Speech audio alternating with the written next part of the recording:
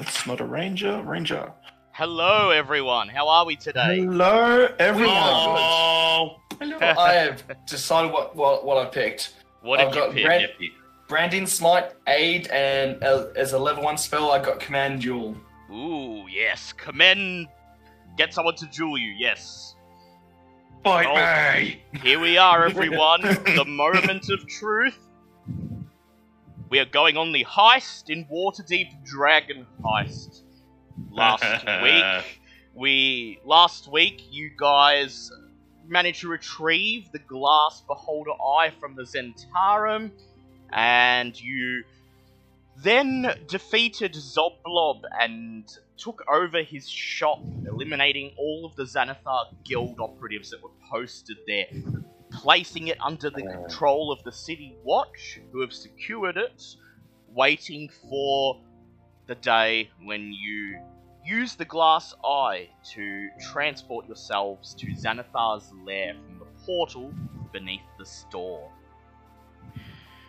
The city guard, when you placed the shop under their control, estimated that you have about a single 10 day to make your preparations before Xanathar becomes aware that one of the entrances to his hideout has been compromised.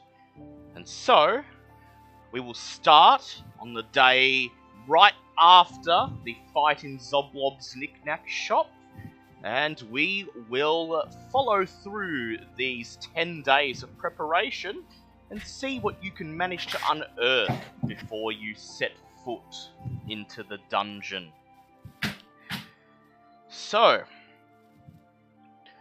the first thing we must address is, as you wake up the day after the fight in Zoblob's shop, come down into the tap room of the Drunken Dwarf, Veska and Nim the Nimblewright are already active, preparing for the day's rush.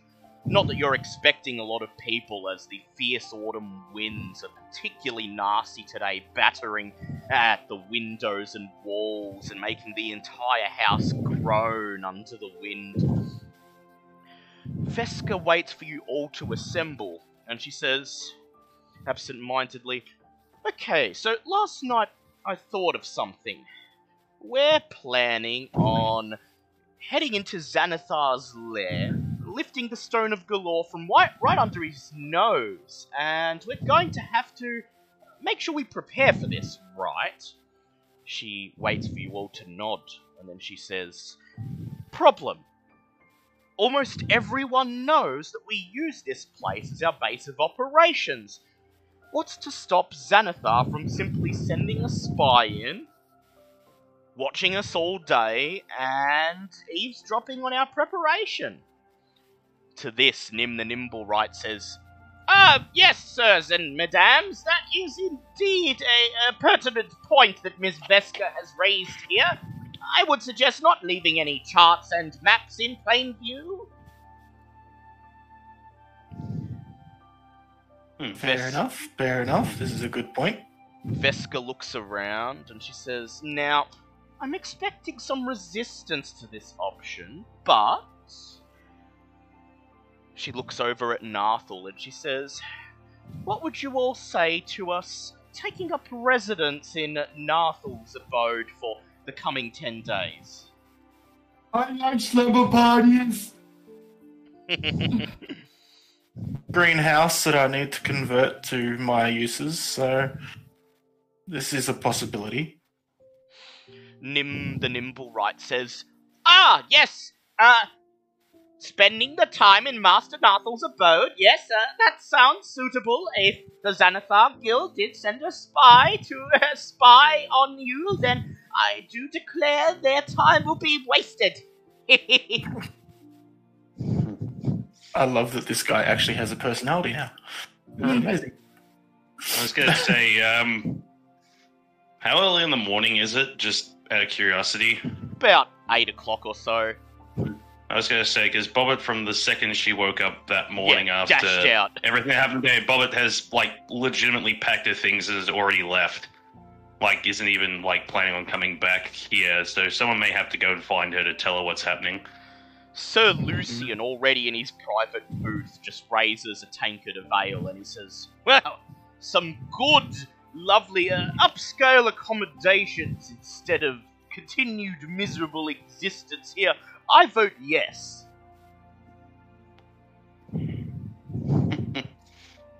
What do the rest of you think about this? Taking shit on the bar. Bulb is happy to do so. Bulb is happy to do so. How about Ava? Sorry, what? Relocating. You all come to stay at my house. Yeah, relocating to Narthel's Oh, house. yeah. while you As long as conduct- I can make potions there. Oh yeah, you'll be able to. Just in case, someone comes into the tavern to spy on you, it's good that you have this second location. And Yeah. so, yeah, your decision is unanimous. You immediately pack up your necessities that you'll need over the 10 days, and of course you can always come back here to get more. And you agree to relocate to Narthel's estate, leaving the tavern in the capable hands of Nim and Lith. I think the kids enjoy having Bobbit to play with. Again, If you could find her. Bobbit. I was gonna say there is. I will say Bobbit has left a note in her room because she's quite literally packed any tools she might need and her actual bedding stuff and has buggered off. It's like Bobbit's left before everyone else woke up this morning. For several Left reasons. the building. Yeah, for several different reasons. Bulb, before we leave, gets Leon, Rover, Gary, Stemples, and Nami. Oh my god. And Sorry, he, just the name. and he tasks them with keeping an eye on the tavern. And if Nim points out anybody, they should follow anyone that he thinks is shady. They should follow him and report back to me each night. He then sends Shag and Scooby to find Scooby. Shag and Scooby to find Bobbit and to relay that we are temporarily moving into Narthel's mansion. And Sally and Gareth are to accompany me.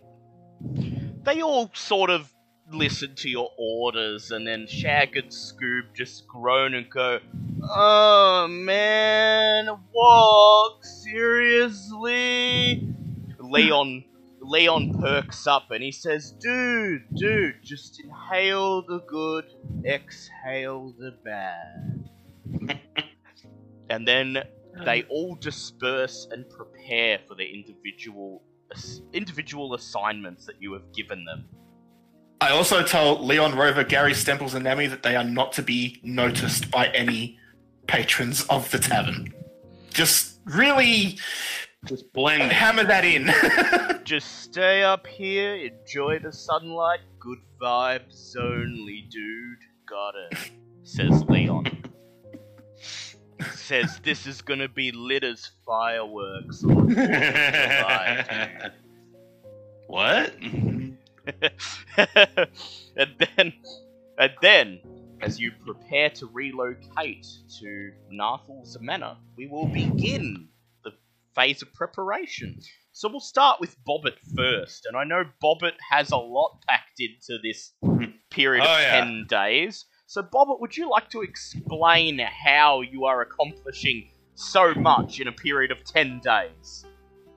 Well, basically, for several reasons, almost all of them involving the nightmare story that was her interactions with Mr. Stick last episode, Bobbit is temporarily removing the Eldritch Evocation for Agonizing Blast and has replaced it with Aspect of the Moon. For anyone that doesn't know what that is, basically, you no longer need to sleep and can't be forced to sleep by any means. To gain the benefits of a long rest, you can spend all 8 hours doing light activities such as reading your Book of Shadows and keeping what?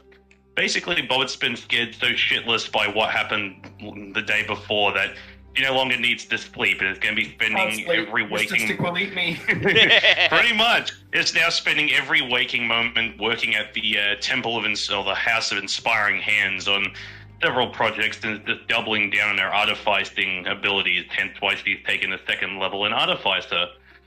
Yes. So So Bobbit, I was going to say, pretty much, like I said, Bobbit basically left first thing in the morning, just a small note of where he's gone and just packed everything and has buggered off to the temple and just said to them that, Bobbit rocks up the temple, goes, Bobbit's staying here for 10 days. Bobbit has 10 days, she's using them. And just immediately gets to work on everything she has planned for her in that time. So the first thing you had planned was to use some infusions on your pistol. I believe enhanced weapon and repeating shot. This requires no roll, simply 2 long rests, and so this is accomplished without any hassle. Your pistol now has a +2 bonus to attack and damage rolls, and no longer requires ammunition. Furthermore, you ignore the loading property of it. Secondly, Bobbit, you have decided that the time has come to upgrade your defences, and so you'd like to purchase a breastplate, but we shall leave that for later, as you have something more pressing to spend your money on, and that is the construction of a new gizmo. Would you like to reveal to the party what that is, or would you like to keep it as a surprise? Oh no, we'll keep it as a surprise. We'll reveal it when it's time for everyone to reconvene. But I do definitely have to roll for that, and I'm nervous as shit, even with all the bonuses Even with all the bonuses I've provided, so go ahead and spend the cash that you require on components, and then go ahead and roll your Tinker Tools check, and you may roll with advantage, as you are using, your first one is the lesser of the two, so just go ahead and make your Tinker Tools check, and spend the money required to purchase the components required for downsizing. Okay, that's 17 on that roll. That's 14 plus 3, because they have proficiency with Tinker Tools, so I believe you said 16 I needed for that one. Yep, 16, so that you managed to accomplish without much effort. You spend the first few days working on making some tweaks to the flying machine that you acquired from the Temple of House of Inspiring Hands. A little bit of downsizing, perhaps. And after you have accomplished this, you have most of the original components of the machine left over, which will allow you to get advantage on the next roll you are going to make. And in addition, you may use the mechanical beholder parts you found several sessions ago to get required components for half price. So go ahead and spend the money and make a DC 20 Tinker Tools check with advantage, please. Okay, I'm going to have to spend an inspiration point on that one. Yep, you may roll again with advantage.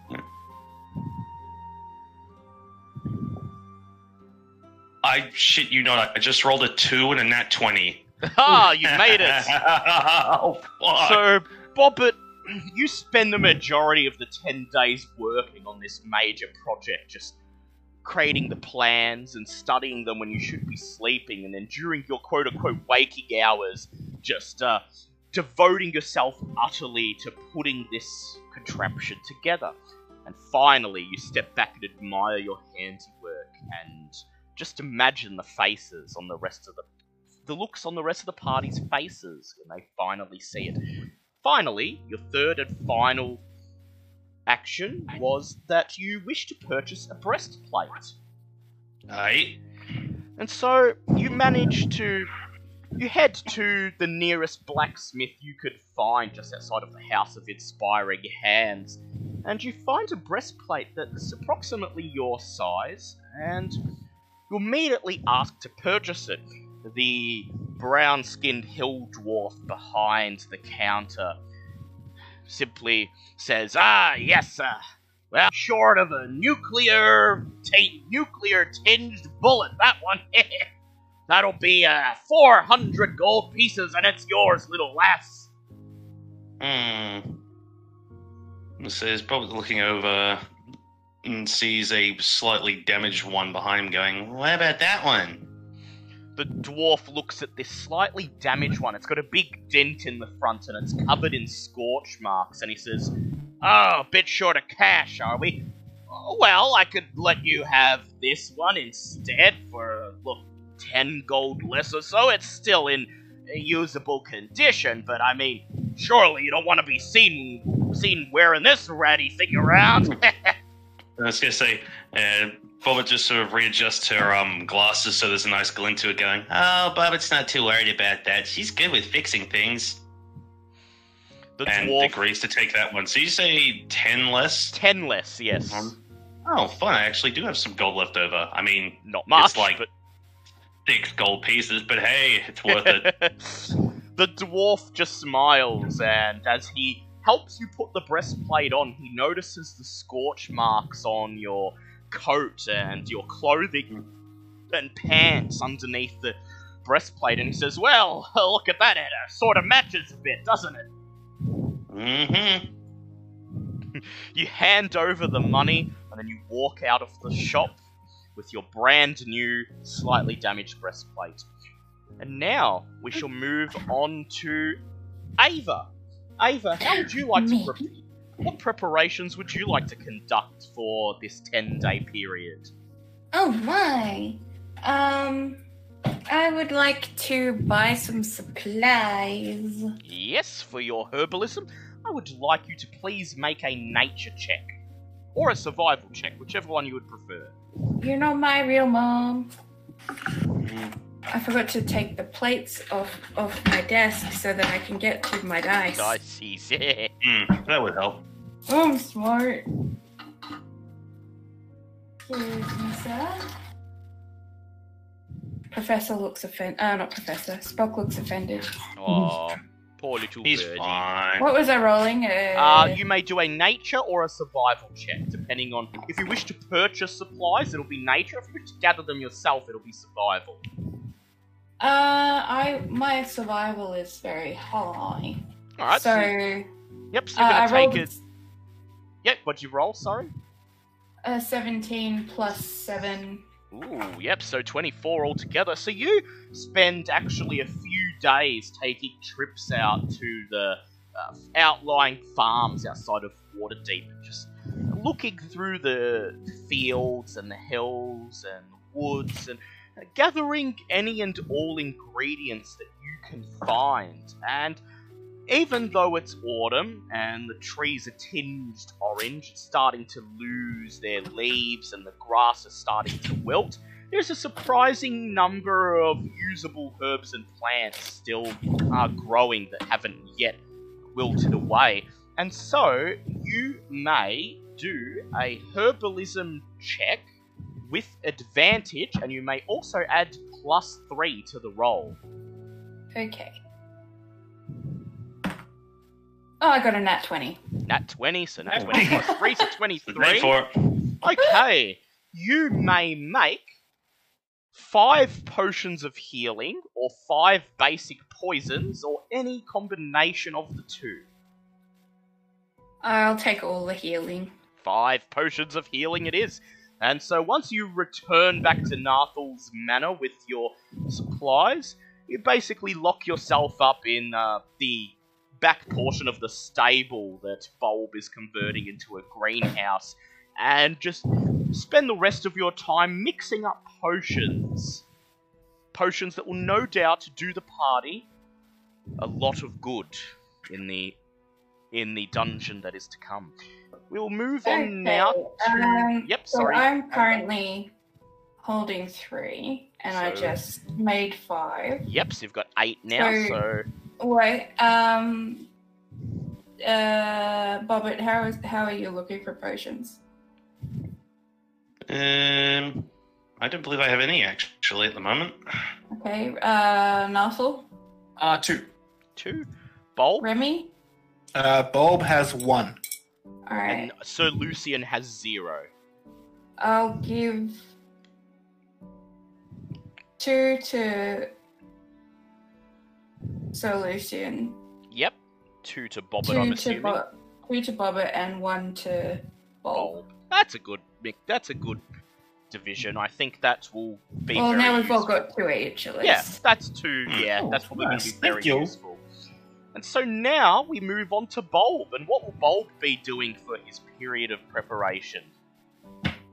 on this day, Bulb will be going around with a collection plate and asking everyone for a small amount of gold so that he may have enough to buy the components for one Revivify spell. Oh, wow. Okay. And he is asking for up to 154 gold. Okay, I'll just give you that. Ah, well, there you go. You got lucky. Wow, from Have gold. 200 gold. Oh, okay. Wow. Ava Thank you. just, hands it over to you. And with that, you would Well, like Ava didn't have to buy anything. So. Well, that's True true. that.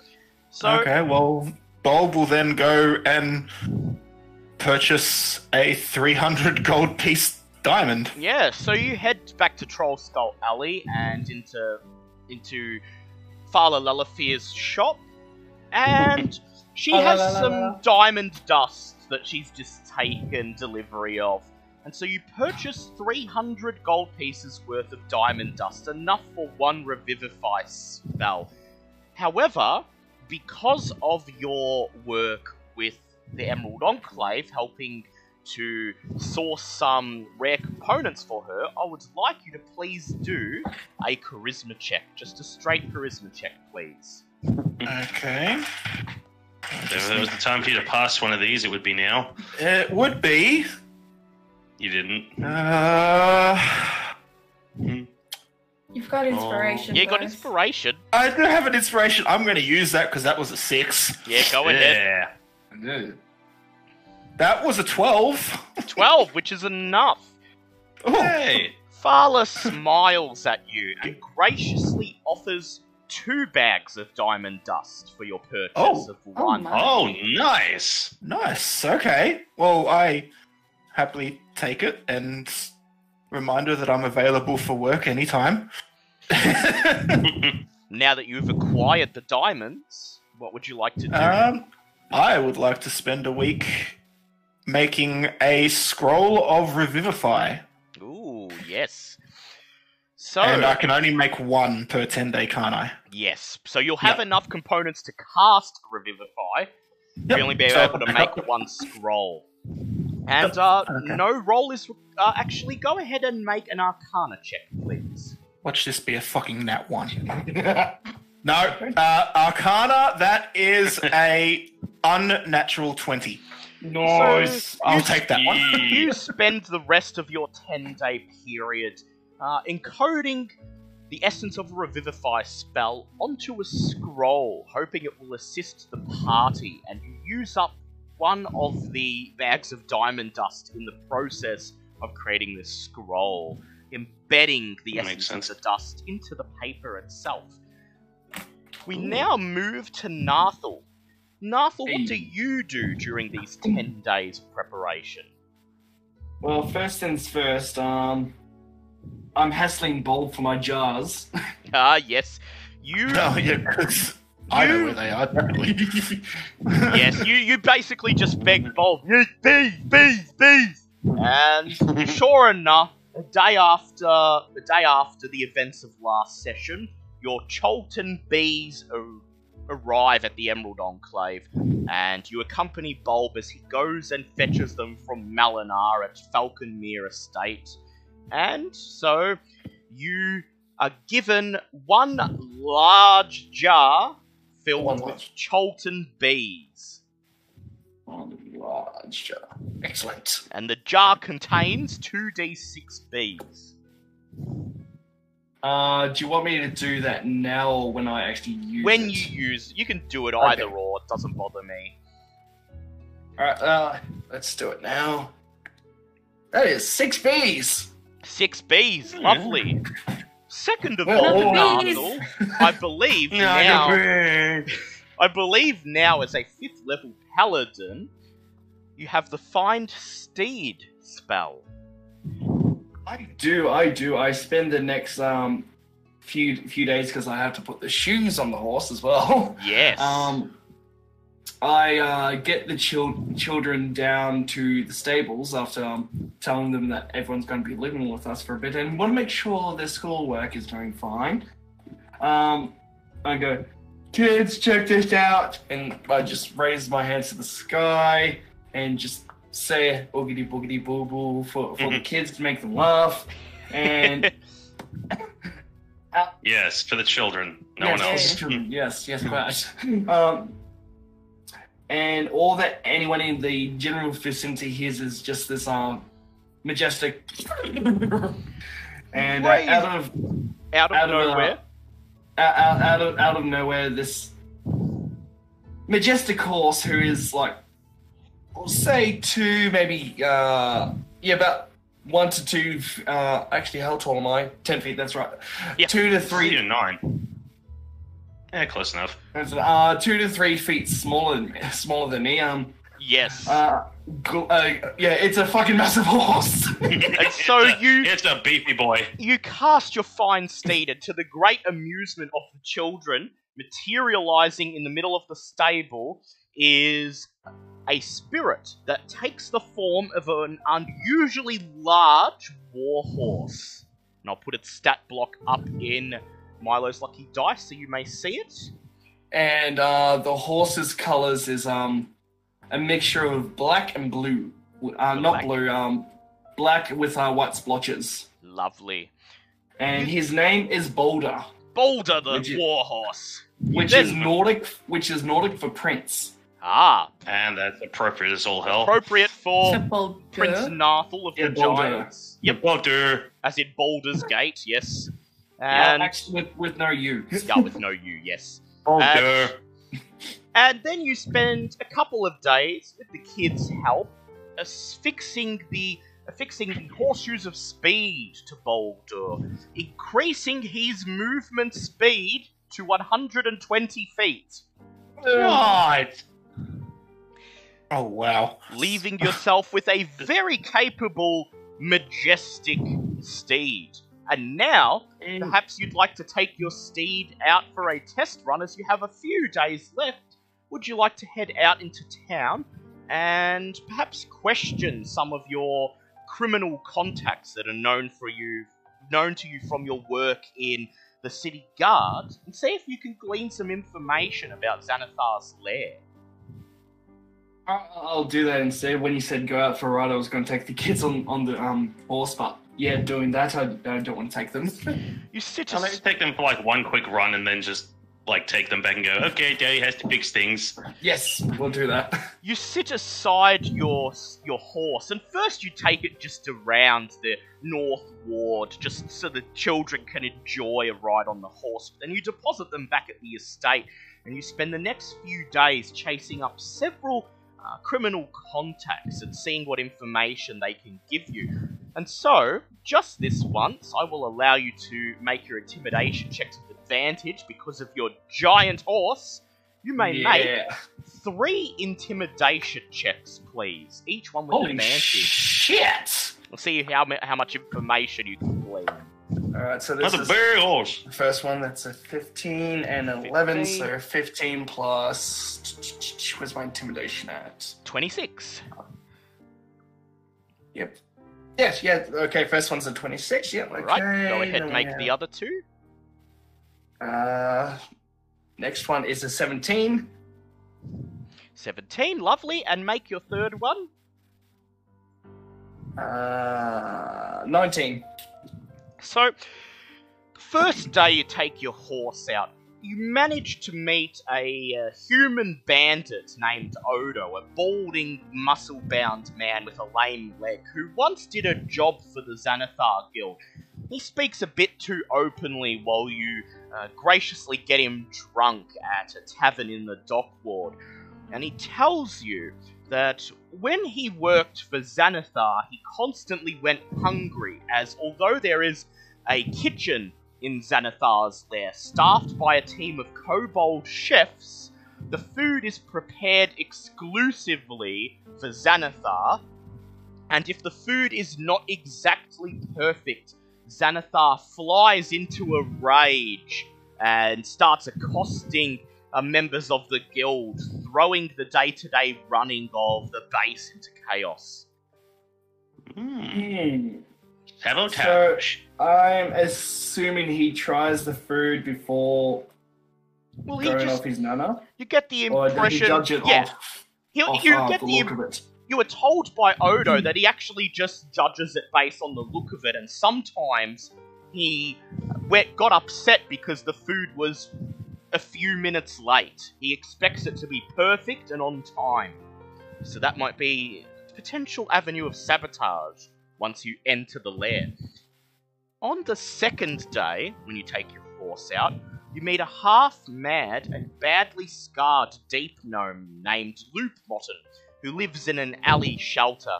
She claims that she was one of Xanathar's most trusted servants before she was chased away by the volatile and paranoid Beholder. She tells you that Xanathar's lair is riddled with secret passages, at least 4 of them throughout the lair, most of them quite well hidden. And furthermore, Xanathar has a circle of blind dwarven wizards who monitor areas of the lair at all times through fairly obvious eye stalks that pop out of the roof in portions of the lair. Can I get him to jot these down on the map for me? Yes, what she does is she actually tells you the names of the rooms where these are, and she says it was years since she was there, so they may have changed locations, but she describes what these eye stalks look like, so you should be able to quite easily spot them. Furthermore, she tells you that it is only the system of surveillance is only monitored by the circle of blind wizards, and so if you were to quickly incapacitate these wizards, you would be able to move around the lair unnoticed. On the third day, you were contacted by the human bandit named Odo again, inviting you to the same tavern to get blind drunk once more. And after his five flagons and half a bottle of wine down, he reaches into his coat and pulls out a ratty-looking scrap of parchment and tells you that this is a crude map of Xanathar's lair that he and some fellow ne'er-do-wells managed to draw up about a year ago when they were thinking of breaking into Xanathar's lair and putting the Beholder in his place, and then promptly realizing just how dangerous such a thing would be.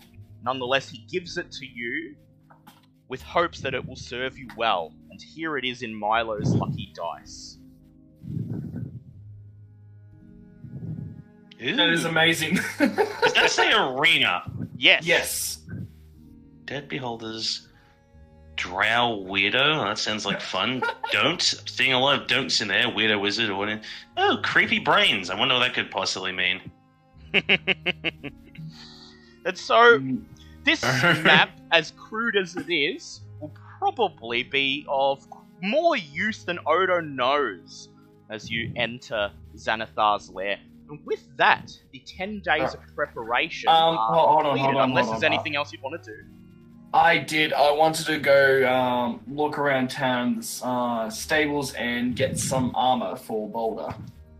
Ah, lovely. I would like you to please make a charisma check. A persuasion check, please. This is how I see the blacksmith that takes one look at that horse and just goes, hell no! It's a 16 plus 5. 16 plus 5. You spend the last day of the preparation period taking Boulder around Waterdeep to various stables and wild and livestock supply stores. See if you could find anyone who would be prepared to make some barding big enough for him. And the first 4 or 5 you meet just take one look at the horse and say no, but the last one you find, a rather shy female halfling with freckles and blonde hair, says, "Well, I'm not one to shy away from a challenge." And she asks you what kind of barding you would like her to make for your horse. Ooh, there are kinds. Yes. Yeah, my horse can wear leather, studded leather, ringmail, scale, chain, splint, and plate. Well, maybe later when I have Woman, I could try the same for Duncan. Well, that'd be funny. Let's see. I don't want to spend too much, so let's go for some studded leather. Studded leather. She says that she would be able to get this done by the end of the day, and she will require 180 gold for the materials and labour. That I can actually do that. Lovely. So you pay her, and you decide to just wait around and watch her at her work, and she doesn't protest. She lets you watch her, and you just watch as over the course of the day, as the sun begins to set outside, she slowly puts together a large studded leather barding around Boulder's body, putting it together piece by piece, until finally, hours later, she takes a step back and asks, "Well, what do you think, mister?" And you see Boulder standing there, the studded leather barding protecting most of his body from harm. It's coloured black with little white rivets across the surface of the studded leather to match the colour of the horse himself. And while he's wearing this, he will have an AC of 13. The old father himself would be impressed by this. She smiles and she says, "Well, if you have any other needs for Boulder here, feel free to bring him back. He was a pleasure to work with, much more docile than any horse I've ever met." I'd like to offer some friendship for her. If her stables ever become full, she can rent a few stalls from my stables at a discounted price. Very well. Make a persuasion check, please, with advantage. Clever boy. That is what's my persuasion at? No, that's performance. That's charisma. That's +5. That is a 16. A 16. Lovely. She nods and she says, "Oh, I'll definitely keep that in mind. Thank you. We run out of room quite a lot here." And so, she immediately rents out a stall in your stables, just in case, as she knows she'll be taking delivery of a few horses later on in the month. And so she pays you up front to rent your stables for that period right now, and you receive 30 gold pieces. Damn. Before we do anything else, also during the week, Bulb just spends 1 or 2 days Converting minor restorationing everyone who was sick with sewer plague. Because over the period of the 10 days, Bobbit, Ava, and Bulb... No, not me. It was Ava, Bulb, and Veska. Ava, Bulb, and Veska start to feel... Did I get sewer plague? Yes, you did. While I was controlling you, unfortunately. Begin to feel a little bit green behind the gills. You start to get really bad stomach pains and seem to spend a lot of time in the bathroom. Not so much with solids, but more with liquids. But they come out of the solids hole. Oh. Well, if it's not I was going to say, I feel sorry for the maid of that household. Just, oh, God, why? And How did it get on the roof? And so, Bulb, would you like to cast 3 lesser restorations to relieve the affected party members of their level of exhaustion? Yes, I will do such a thing. Very well. And that is without using my charm, that is using my actual spell slots during one of the days. So lovely. we all still have our charms. So I will ask you to start the next section of today's session down 1 spell slot. We'll say you had time to cast 2 when the symptoms manifested, but then the third person's symptoms came relatively late, so unfortunately you haven't had time to regain that spell slot from the final Lesser Restoration. I will use one of my charms so that I don't have to do that. Ah, very well, very well. I will sacrifice one charm so that I don't have to do that. And so, the 10 days of preparation are complete, and with some information and some supplies, you think you're about ready to finally take on Xanathar's lair and the dangers that await within. But, the night before you were due to enter Xanathar's lair, in the middle of the night, about 3 in the morning, as the autumn winds howl in the darkness outside the former Grelhund estate, piercing the night silence. I would like all of you to please make perception checks. I'm not actually there. Well, no, Bobbert, 15 for me? Bobbert, your stuff is nearly all done. So this is the final night. So you've returned to the thing. You just haven't showed off everything yet. It's a You'll do that in the 19 morning. Yep. Non-natural 20. Alright, 14. 14. How did Nathal go with his? 15. 15, and I shall roll Sir Lucian's and Vesca's. So at just after 3 a.m., you were all awoken almost simultaneously. Bulb, Sir Lucian, and Nathal in the master bedroom that used to be the sleeping place of Lady Grelhund, and Bobbert and Ava in the children's room. You were jerked awake by the sounds of creaking wood, the slow creak of a door downstairs being opened, and then human voices whispering. Oi, what is it? Yeah, Remy said Say was upstairs on the second floor. Alright, shh, don't make any noise. We're gonna gut them in their sleep and then we're gonna get out of here. Nice and easy, right? Oh, those poor bastards. Oh no. It appears that there are intruders in Nathal's estate. You have about 1 minute before they get upstairs to where you were sleeping. What would you like to do as you were forewarned of their arrival? Was I forewarned with a 19? Yes. I didn't. Yep. Everyone was awoken. Oh, okay. Do I have time to put stuff on? You have time to I start do. putting your stuff on. Oh, yeah, of course you do. This is quite literally Sailor Moon bullshit armor. Yeah. You have time to start putting your stuff on. Bulb But- just throws his robe on. Yeah, Bulb's I was gonna say, fine. would I have to roll? Would I have to roll for that? You could try we'll say a sleight of hand check to see if you can rush to put your armor on faster. Alright, that's 19. 19.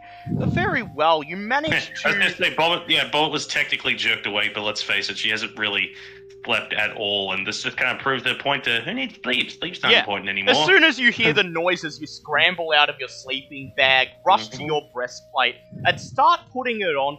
You won't fully get it on before combat starts, but you will only have to wait, let me see, instead of the usual 5 minutes required to put on a medium armor, you will only have to wait 2 rounds to get it on. Well, you guys go and have fun without me. Ava, what would you like to do? They're coming in from outside, yeah? Yes. Can I just fly out the window? You sort of fly out the window, not put your armor on?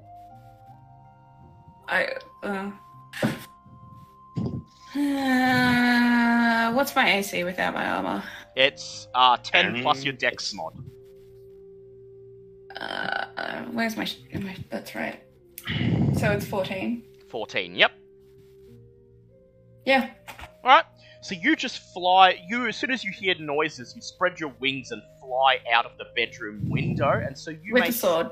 With your sword, and so you may start the encounter stealth. Nice. And I Right, we'll would leave it for you. like. Sorry, is everyone done? Sorry. Yep. What will you like to do, Nathal? Alright, well, first on snap on the armor. Yep.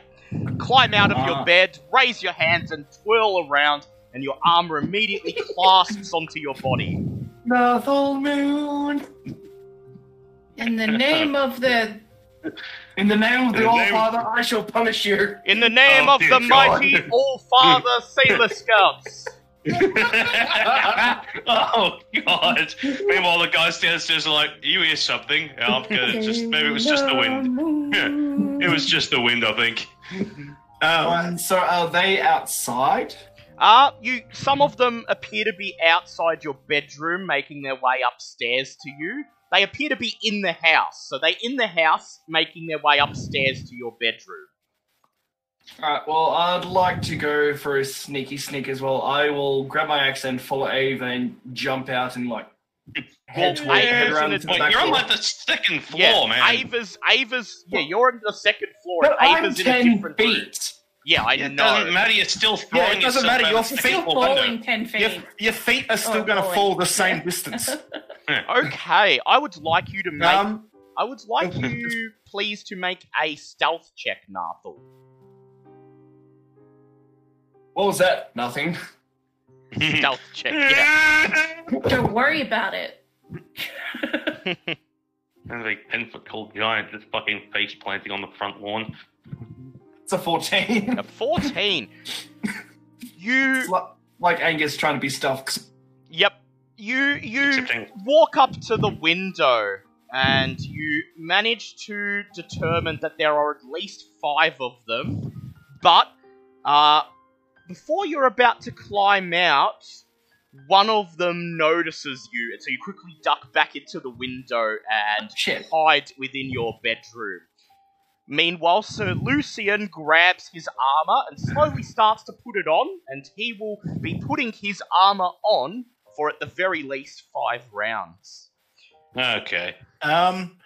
What time of night is it? About, Like, is it? it's just after 3 in the morning. Okay, so it is metagaming, but night. we wouldn't really get a long rest after this. No, unfortunately. Mm-mm. Fuck.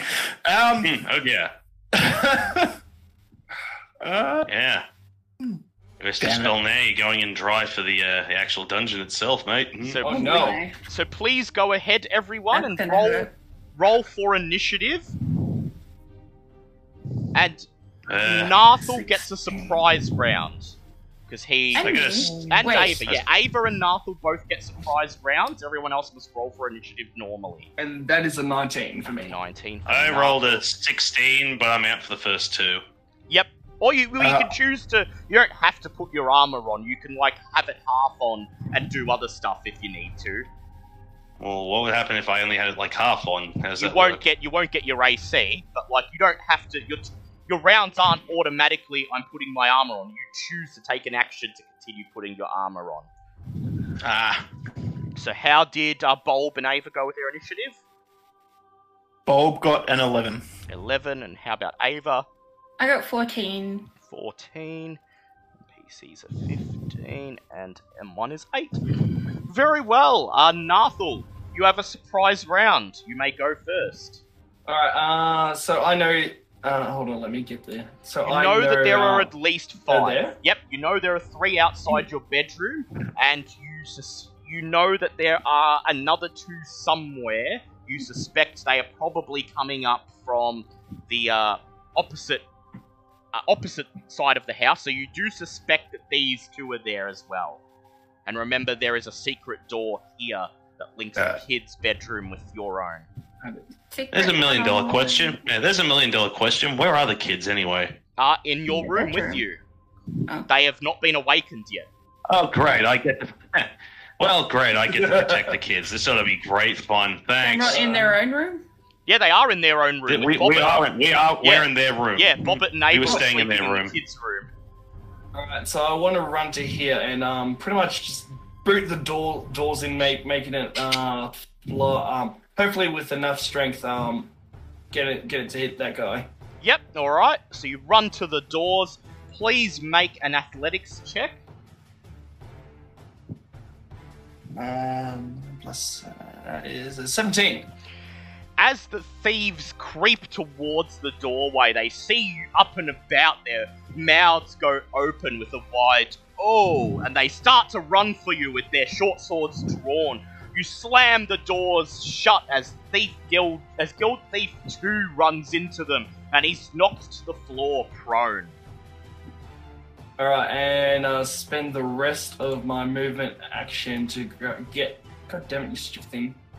To get in range, then... Choppy chop! Choppy chop with advantage, because he's prone. Go ahead. It's a 17 and a 1! 17, Alright, so that's a hit. 17 plus 5. Okay. Yep, that's a hit. Go ahead, roll for damage. 2d6 plus 9 with 1d6. 10 plus 9. 19. 19. Good bit of damage. You smash your axe down into Guild Thief 2 as he lies prone on the door, and Guild Thief 1 looks at Guild Thief 3 and says, "I thought he was meant to be sleeping!"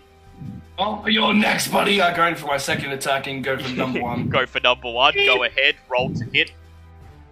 That is a 17. That is a hit. Roll for damage. Oh, you're breaking into my house. Oh. Once they break into your house, everything you do to them is nice and legal. And you didn't invite him, so it works just fine. And that is a 13. That is a 13. Bandits! Guild Thief 1 makes a loud oof as you slam your axe into his stomach, knocking him backwards. It is Ava's surprise round turn. Okay. I'm guessing Guild Thief number 5 is near a window. He sure is. Would you like to fly over to the window and get him? Yup. You fly out around the side of the house, fly up to the window where Guild Thief 5 is standing, and as he sees you approach with his swords drawn and Aarakocra just in her bedclothes, he begins to laugh, and then his laughter turns Do you actually see me? Wouldn't he be facing away? Oh yeah, he's facing away. No, he doesn't. He would be laughing if he sees you, but yeah, go ahead, roll to hit with advantage. As if Ava would wear bedclothes. She practically can't be naked. Go ahead and roll for advantage. For attack, you mean? Yep, you may, because he doesn't know you're there, so I'll allow you to roll and hit him. Okay. So that is 17 plus 6. That's that's a hit. Roll for damage. 1d6 plus 4. So that is 6. 6. He's just sitting there with his back to the window, and suddenly an unclothed Aarakocra swoops through and slashes him with a sword. He falls forwards, screaming in terror, and then he slowly... And then 1d4? Yep, go ahead. Sorry. That's 1 for the psychic damage, sorry. Yep, and then he climbs to his feet as you go in for your second attack. And you may roll this one normally. I usually get to anyway because of my skill. Yes. Oh, you mean without advantage? Yeah, without advantage. Yeah. Sorry. Alright, that is 13 plus 6. That is a hit. Where is my d6? There it is. Oh. That's only 5. 5, not to worry, because you get a third attack. Boop. Yes, I do. 15 plus 6, so 21. That's a hit. Roll for damage. I got a 6. So 6 plus 4. 6 plus 4, 10. And you stick your sword through the window, gutting him through the back of his neck. Can I throw him out the window with my sword? Just like fling it? You just pull him out of the window and hurl him onto the estate ground. Just like, get like the Wilhelm scream as he's going, just that. Okay, we now go to the normal combat, and Nathal, you get to go again. Yeah, no one makes fun of my bedclothes. Oh, Nets, won't you join me in my kitchen? Mess him up. While Nathal is taking his turn, I'm getting another alcoholic beverage. Lovely. Hey. Yeah. We at Dungeons and Dragons not advocate binge drinking. This is a special occasion. Hey, I'm not driving, so I'm all good. He's not Yep. binging. Yeah, he's He's fine. having one. He's having one. He's having one. Go ahead, Nathal, take your turn. As a little bit of keen action, whatnot, look at all three of them and just smile, going, "All right, whoever gives me the information I want, I'll let them live." They all look at you. They all just look at you, weighing up their options, but saying nothing yet. Okay, Oh, here we good. go. Oh, good. So it's treason then. Yeah. Oh, God. Well, That is a fucking nat 20. well, Motherfuckers. shit. On No. Guild Thief 2 while he's still prone, or Guild Thief 1? Oh, we're going guild number 1. Alright, go ahead. Roll your damage and double it, please. Yeah, I was going to say, well, asking them nicely isn't going to convince them. Fine. 5 plus 5. Oh, that's 5 plus 5. That's 20. 20. Whoa!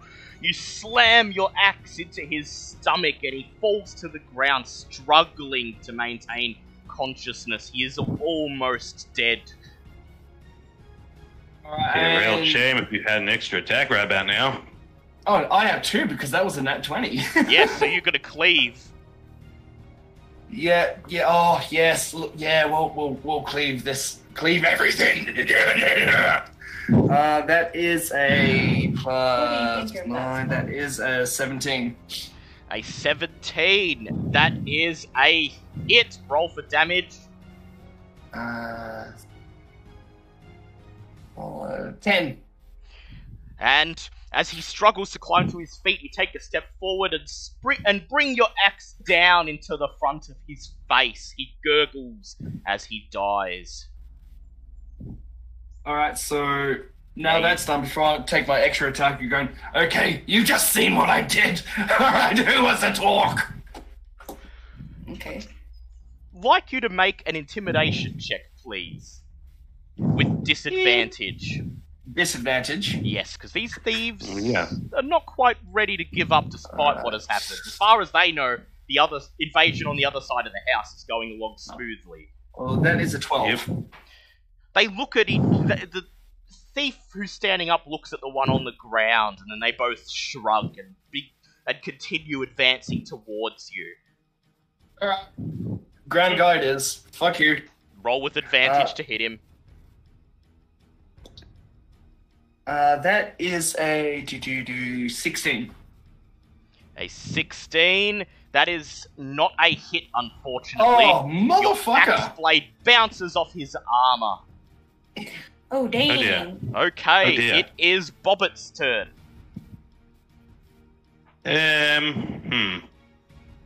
Do we wish to keep putting the armor on, or do we actually want to jump into this fight?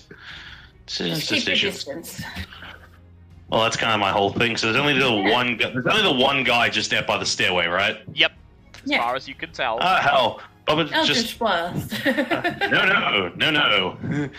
Bubba will work on fiddling with her armor in just a minute. However, she will pop her head out the door, see the guy in the hallway, and just sort of shrug and go, Bubba was hoping to field test this later, but we can skip and do it now.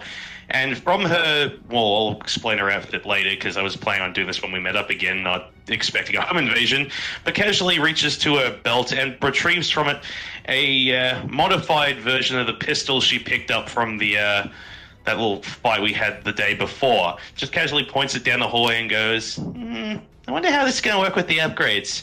And just fires down the hallway at this guy. You Oh, hear, aren't I lucky? I'm you the hear only a one that click gets and to see a it. bang as the pistol There's fires. this like there's like a, instead of a bullet there, you just see this like small purple burst of light as this thing fires down the hallway. That's a 25 to hit, and just for the sake of flavoring, not saying it's an actual thing, but as she fires it, Puppet goes like backwards and nearly falls into Blinky, and just gets up, looks at the gun, looks down the thing, and just goes, "That's got some zip!" Roll your damage, that is a hit. Stand in. And that is going to be +5, 13 points of damage. 13 points of damage. Oh, the magical bullet hits Guild Thief 4, and he struggles to maintain his balance on the top landing of the staircase. And now it is the enemy's turn. Guild Thief 4 looks at Bobbit and he says, "Teach you to fire a bullet at me, you little scamp!" And he runs forwards into the room and he makes 2 short sword attacks with his multi-attack. And now I'm not working on my new AC, I'm just working on a flat 10 plus 3. So the first one is a 13, so that's a hit. Damn it. So you take 3 points of piercing damage, and you must make a DC 12 con save, please. That's an 18. That's an 18. You take 8 points of poison damage. Rude. He then makes a second short sword attack, and this one is unfortunately just a 10, so you manage to jump out of the way as he swings his sword at you. Hey. Meanwhile, Guild Thief number 2 uses his movement action to climb to his feet, and then he makes 2 multi-attacks at Nathal. You bastard. First one is a 19, so Nathal easily deflects it. And the second one is a 22, so unfortunately it hits. Cool.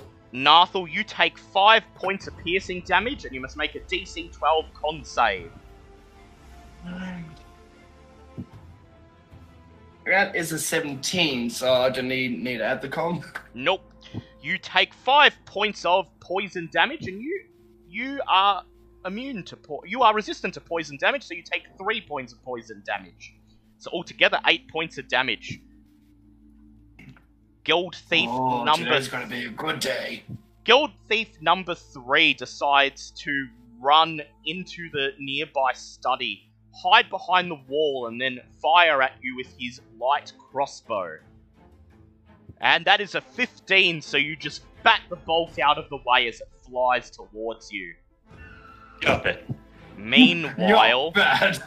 Sneaking in from outside comes the Master Thief. He sneaks up to Veska and makes a sneak attack on her. Makes his first multi-attack with his short sword. That is a 17 to hit, so it hits her.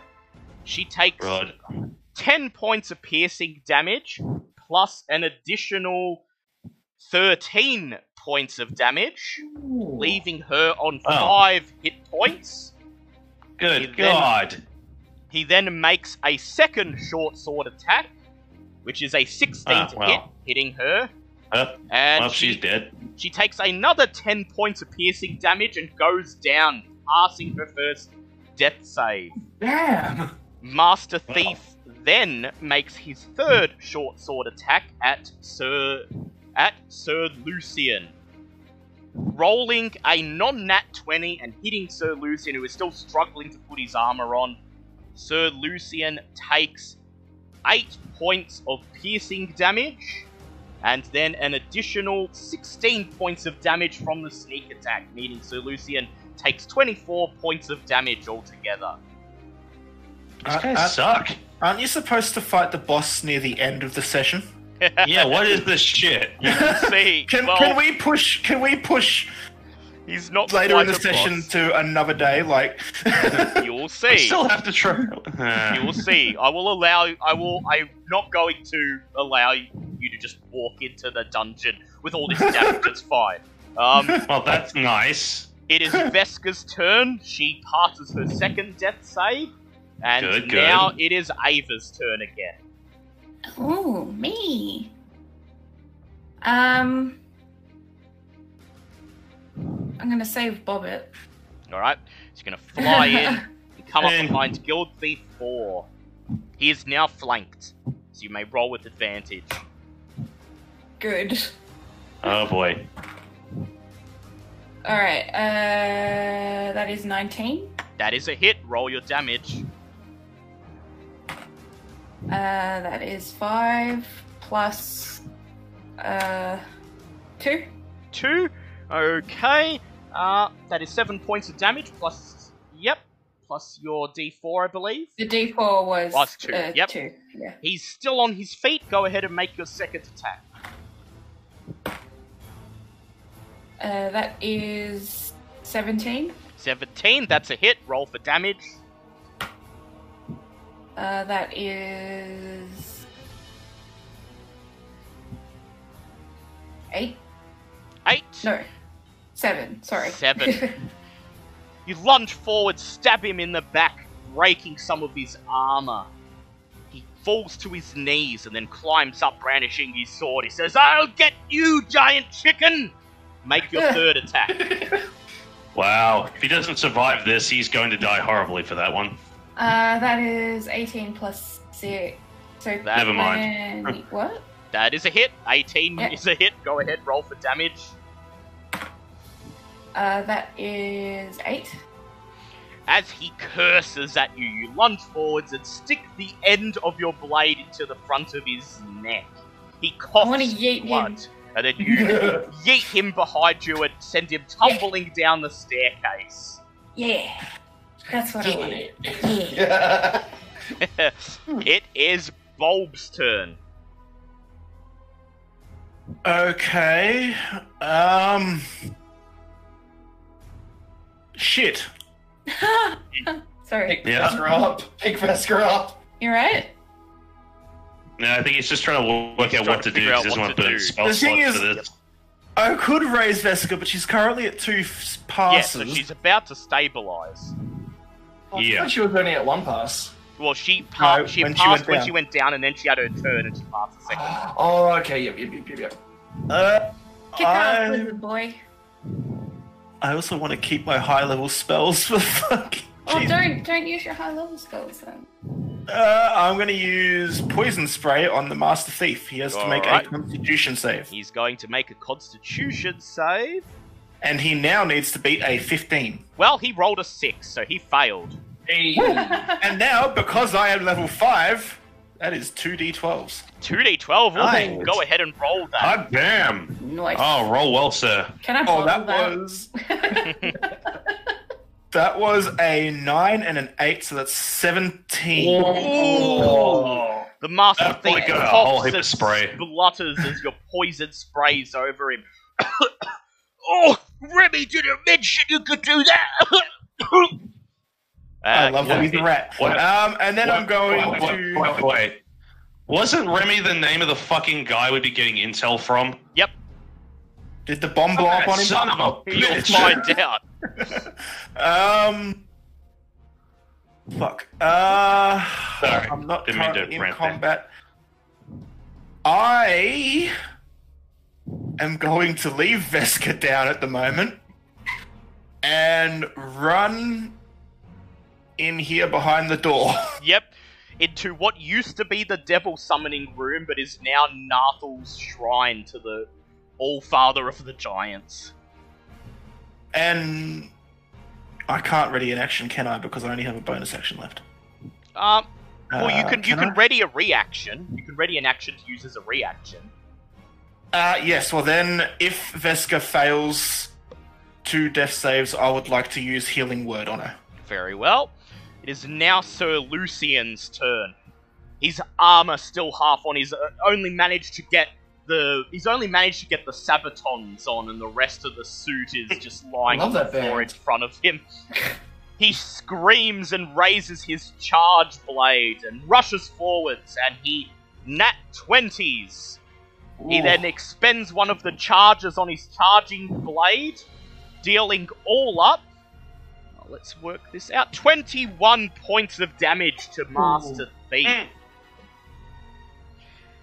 It is now Nathal's turn. Alright, did I hear that right? The Master Thief is Remy? No. No. He's working on Remy's orders. or Remy's information. Yeah, Remy's information. This is very Also, confusing. it's so confusing for me. Yeah. I know. It sounds like Remy is the bad guy, but Remy is not the bad guy. But Remy is the bad guy. But this Remy first spells his name with a Y instead of an I. Yeah. Alright, Remy is not the bad guy. Bulb is the good guy. We're good here. please tell me I heard that. Yes, you did. Yeah. You may do a perception check, actually. Alright. I'm so happy I have a drink. 12 plus perception. 15. 15. Yes, you did hear the Master Thief utter Remy's name in the room behind you as he fights with Bulb. Okay, I just want to know if I can do this before I actually do this. Would I be able to attack, presumably kill this thief, then move to the Master Thief and use my second attack on him? Yes, you may do that. You may separate your two attacks with a move. Awesome. So long as you first, do kill him. Yep. So, yeah, assuming I do kill him. So Grand Thief attack with a plus 9. That is a 17. That's a hit. Roll for damage. 5 plus 5 plus 5, 15.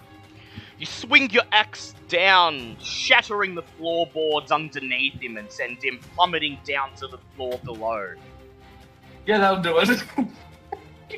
And then you bare your axe and run into the master bedroom. Oh no, I'll just stop.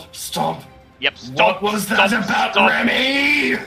The Master Thief just looks at you and he grips his short sword and dagger ready to defend himself. Okay. Yeah. Oh, I think made a serious error in my judgment here. Alright, I'm going to put a second level Wrathful Smite in this attack. Ooh, Okay. nice.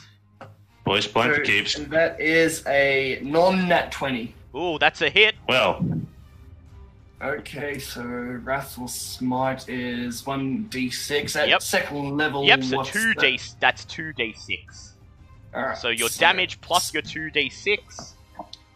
Alright, so that's an 8 plus 5, 13. So that's 13 normal damage and Plus 2d6. 9 psychic damage. Yep. You smash your axe at him, and the psychic energy bursts forth from it, hitting him in the chest. He falls to the ground, then looks at you, and screaming, runs out onto the balcony. Ah! And then you hear him slip as he falls over the side. You hear a sickening crack as he lands and snaps his neck on the ground below. oh, damn. Yep, okay. That'll do it. That'll work. Okay, that'll work. Is that- Death is death. It is now Bobbitt's turn. So there's no one else near us at the Nope, moment. Bob's just Guild Thief. We'll just look at Thief Ava. 3. But we'll just look at Ava and go, you can go help the others. Bobbit needs to finish putting her stuff on. And just fixing gear. I'm surprised did any of the kids wake up when Bobbit fired a bullet out of the fucking room? Yeah, they're awake. They're just not saying anything. They're just sort of sitting in the corner, covering their ears and looking at Bobbit with wonder, as they haven't actually seen anything going on outside the room. Also, they're probably used to people breaking into the house and assaulting the owners by now. Oh, snap. This is like a weird to them now. It is now Guild Thief 3's turn. He moves up into the bedroom, and then he notices that not only is the Master Thief gone, that all of the other Guild Thieves are gone. Nathal, make an intimidation check, please. Just that like slow head turn. You can almost hear his neck creaking as he turns, going, "Where do you think you're going?" Okay. Please pass this now, because I've set this up beautifully. It's a 17. 17. He just looks at you, and then he raises his hands, dropping his short sword on the floor, and he says, you know what, screw the pay, I'm out of here! And then he just turns tail and runs, vaulting out of the window and into the night. Can I chase after him? Yeah, go ahead, make an athletics check. Oh, see if you follow him, like, literally land on top of him. That is a Kraken, aka Nat 20. You see dear him God. about to vault through the window. You catch up to him and you tackle him to the ground.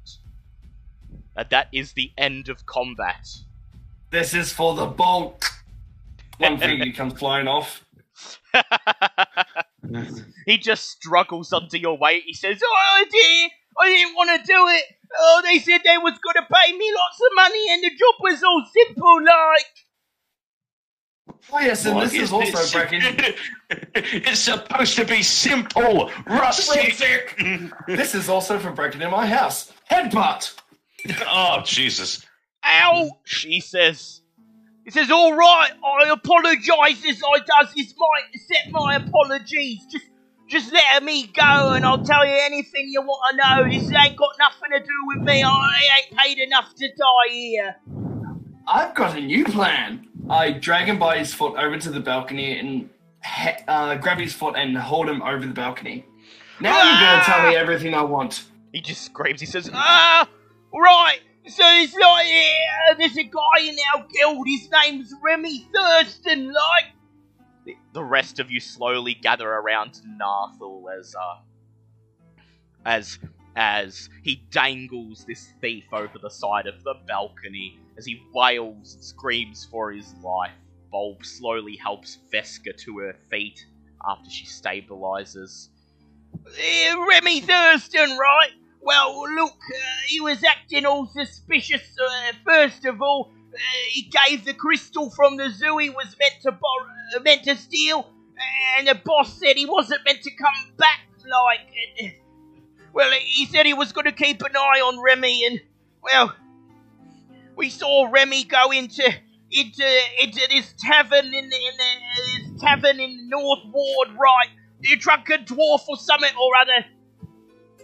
And, well, look, it wouldn't have been suspicious if Remy he got in the tavern and just come out. But he comes out and then these two freaky walking plants, follow him out. So we got back to base and we got back to the hideout and the boss had him captured, right? And he was tortured, right? And killed. And before he was killed, he said it was you guys. He'd been giving information over to you guys. Just let me go. I had nothing to do with it. You know what? Aw. I think I will let you go. Let's go foot. You let go choice of of the words, foot, champ. and the thief just falls, screaming, "Ah!" And then with a sickening crack, he lands on top of the body of the master thief, no longer moving. Watch that last step. It's a doozy. I was going to say, you do realise that you can't even get revenge for Remy because he's dead now. Yep. Yep. I reckon Who Bob can wants to find a loot his necromancer. corpses? And I apparently, was going to say... remember when I said, Bulb, that I took note of you sending Yep, shrubs yep. after him? Yep. Yep, I did. Oh, Bulb got him killed. They failed their stealth check. No, they You passed got their killed. stealth checks. It's just that Remy was being watched by members of the Thieves Guild, and they saw him leave the tavern, and then they saw your shrubs leave the tavern like a minute after him and head in the same direction. Remy, you got yourself killed. This is a really weird form of suicide. I was going to say, meanwhile, Bowen sort of walks into the room, and Bowen has actually, just as a random fun note, Bowen's actually gotten a new outfit since her old one might have been damaged severely during testing phases of all her new stuff. So he's quietly just sitting there with a new breastplate finally fastened on properly. Also has some nice tan pants instead. Like the dress is gone now. They're actually wearing like tan pants, something that looks akin to like combat boots, and a very large, or for her anyway, a very large dark green overcoat with a shitload of pockets on it. Just sort of sitting there going, "So, were there more people, or was that it?" There were more people. It just looks down at like tool belt. Well, it's sort of like a holster / tool belt. Just so it goes, Bobbit wanted to test more of her stuff.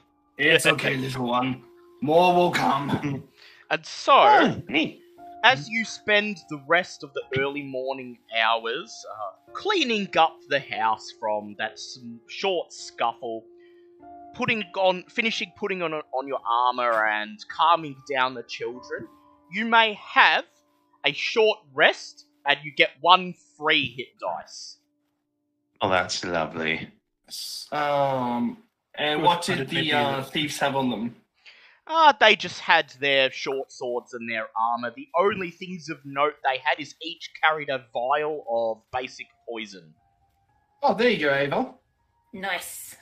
Alright, I would like to stack all the short swords into a little makeshift armory in one of the rooms so we're not overburdened. Yep. Mm. So, Ava, you obtain 5 vials of basic poison. Ava? Thank you. And yes, you may have a short rest with 1 free hit dice. Any others you spend will be your own. So how many short swords and So armor and whatnot? You got 5 short swords, 5 suits of studded leather armor, 5 vials of basic poison, and from the Master Thief, another suit of studded leather armor, so 6 altogether, an additional short sword, and a dagger. So 6 short swords, 6 suits of studded leather armor, a dagger, and 5 vials of basic poison.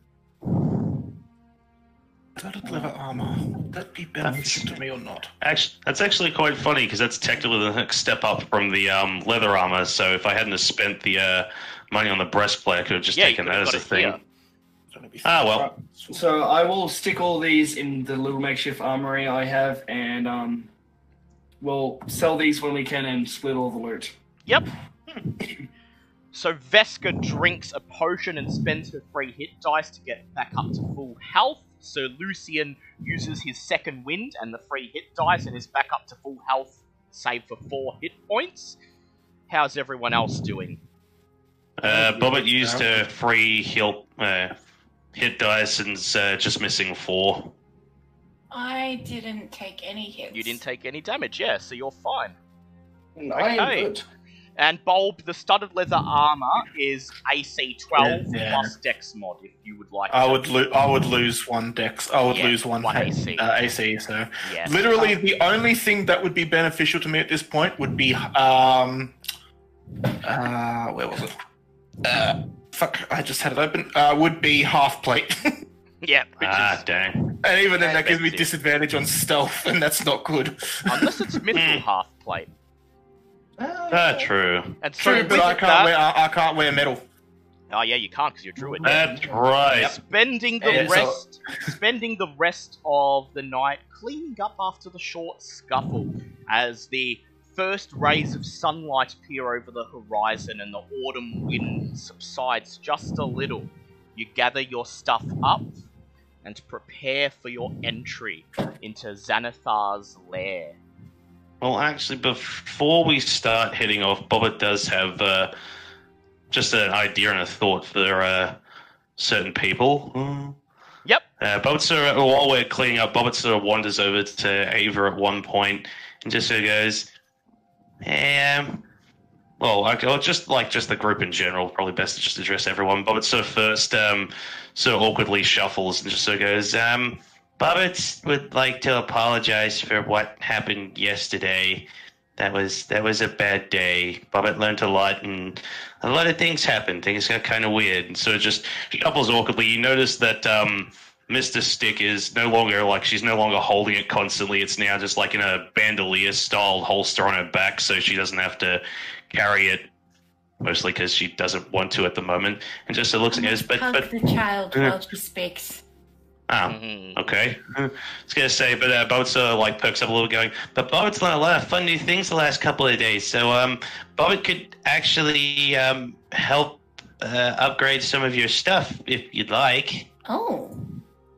Really? Bobbit sort of looks over to Ava, who's obviously currently hugging her and going, could Bobbit have a look at your swords for a moment? Sure. All right, well, Bobbit's going to use one of her infuse items, which is enhanced weapon, which I can infuse a simple or martial weapon into a +1. So I believe Dale has said that uncommon? It should be usually it's only non-magical items you can use infusions on, but I'm allowing common magical items.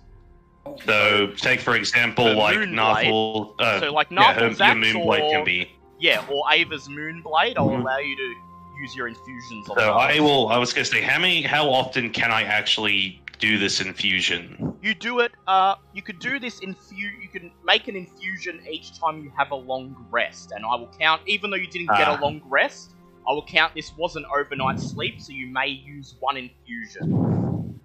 So I can use one now? One per rest, yeah. Same okay. as So the same rules as a human.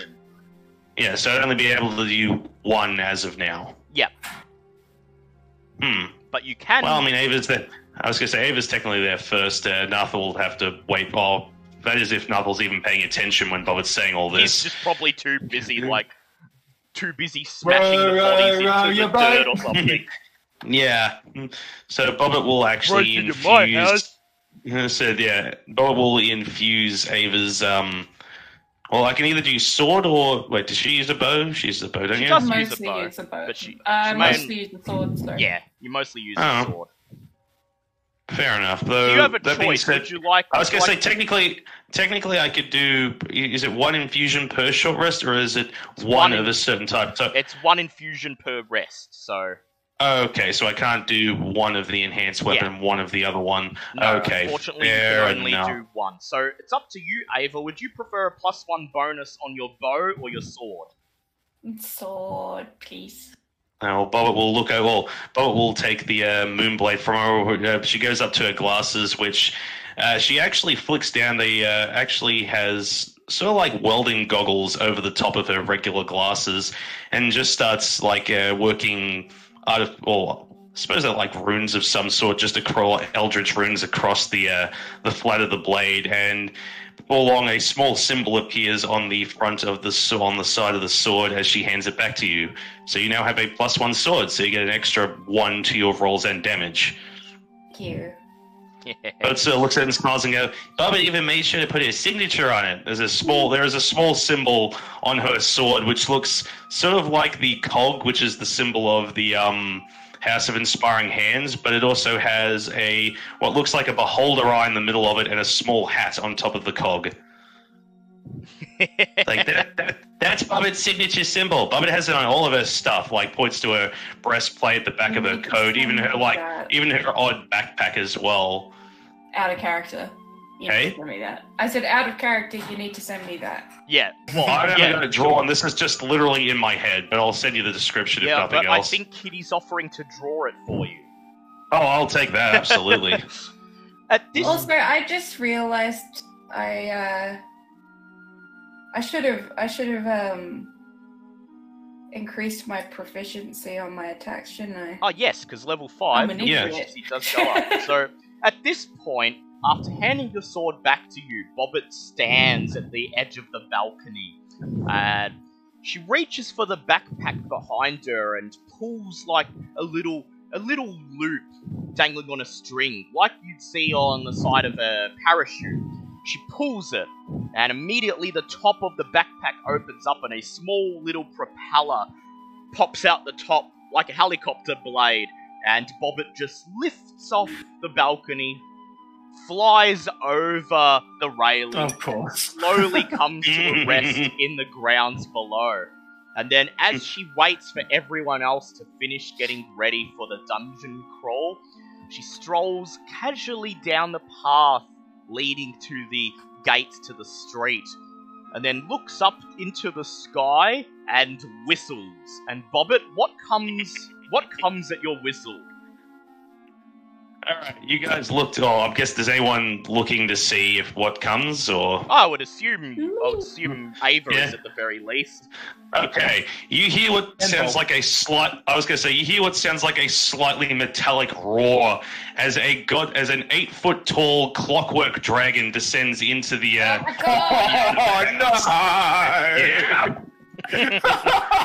Has herself a an honest to goodness dragon that she built within the span of a week. So it's basically, To draw. I was going to say this thing is, what was that? I said, stop giving me so many things to draw. Sorry, I wanted to make the most of not having to have my character sleep ever again, so I figured this would be a fun use of my time. And to be fair, this, or even with the discount, this took up all of my money. I have like 6 gold to my name now. All of Bobbitt's money. So it's just this massive 8-foot tall. Or it's a medium-sized construct, but it's still manages to be 8 foot tall, fairly decent sized. It's meant to be gold, but we'll just say it's fake gold for the metal fool's gold. So it looks like a gold-plated mechanical dragon just sitting there, and Bobbitt's sort of just sitting there patting it and looking it over. So feel free to come check that out when you get downstairs, of course. I'm already down there. As you all gather around, and Bobbitt strokes under the dragon's chin and looks up into the sky and lets out a metallic roar as a plume of flame spills forth from its mouth into the clouds, the wind blowing it dangerously close to the trees in Nathal's yard. And then you notice, emblazoned on the front of the dragon, taking up most of its torso, is Bobbitt's signature, the cog, with eye stalks and hat, glistening in the early morning sunlight. There's also a small nameplate on there, much like she did for Duncan. She has named this one. So Bobbit sort of turns and Pratt looks at everyone. She looks at this point, despite not really sleeping for 10 days, slightly wired because she's absolutely giddy with this, and just goes, I'll be Bubba back. would Sorry. Yep. Oh, fair enough. Yeah. Bubba would like to introduce everyone to Bobbert's new best friend, Keeper. That's Keeper, which stands for Cogs Enhanced with Engulfing Pyrotechnics and Eliminate Riffraff. I love it. I nearly spat out my drink. And then... And with that... So Bobbit just a fucking dragon. It's fantastic, and I love it. And as you all gather around and laugh, as Bobbit introduces the name of the dragon, we fade out to the main event. We're gonna die. I'll just change the music to something more appropriate. You make your way back to the old Zoblob shop. The city guard have started some progress on repairing the front facility, prevent this from falling back into Xanathar's hands. They did receive an order from the Lords of Waterdeep to begin repairing the damage to the storefront, just so there's no longer an eyesore on the side of the street. Nathal thanks them for their service. They salute him, and then you descend down the trap door into the chamber with the small eye-shaped hole in the wall. Then you insert the glass eye. You hear a loud metallic click as the altar begins to sink down into the stone floor until it is flush with the floor tiles. Then the floor tiles themselves begin to slide apart with a loud stone scraping filling the air, revealing a spiral staircase that leads down into the darkness. You make your way down. The walls of this narrow, spiraling staircase are carved with open eyes that glow with a faint, magical light. And as you descend into the darkness, you have no need for light, as the further you go, the brighter the eyes carved into the stone wall begin to glow, until eventually the narrow staircase is illuminated by a dim blue glow emanating from the eyes. You reach the bottom of the staircase, and in front of you lies a circular stone door with an iron ring used to slide it open. The map of the dungeon is on screen, and you are here. You have only one way to go. Who would like to do the honors of opening the stone door and leading the party into the dungeon. Bulb is at the back of the party because he does not like going underground. No, he does not. So, did you say there's light in here? There is light. At least there appears to be light in this in this specific room, emanating from the numerous eyes that are carved into the wall. Fair enough. I would like to say, Bobbit will probably be behind the likes of Sir Lucian and Narthal, but Bobbit does have Blinky close on hand just to get his take on this place, because obviously being, a part of a spawn of Xanathar, he'd know a little bit about this place. Nothing Blinky else. just hovers behind you, his eye stalks nervously twitching as they look around for any sign of his quote-unquote father.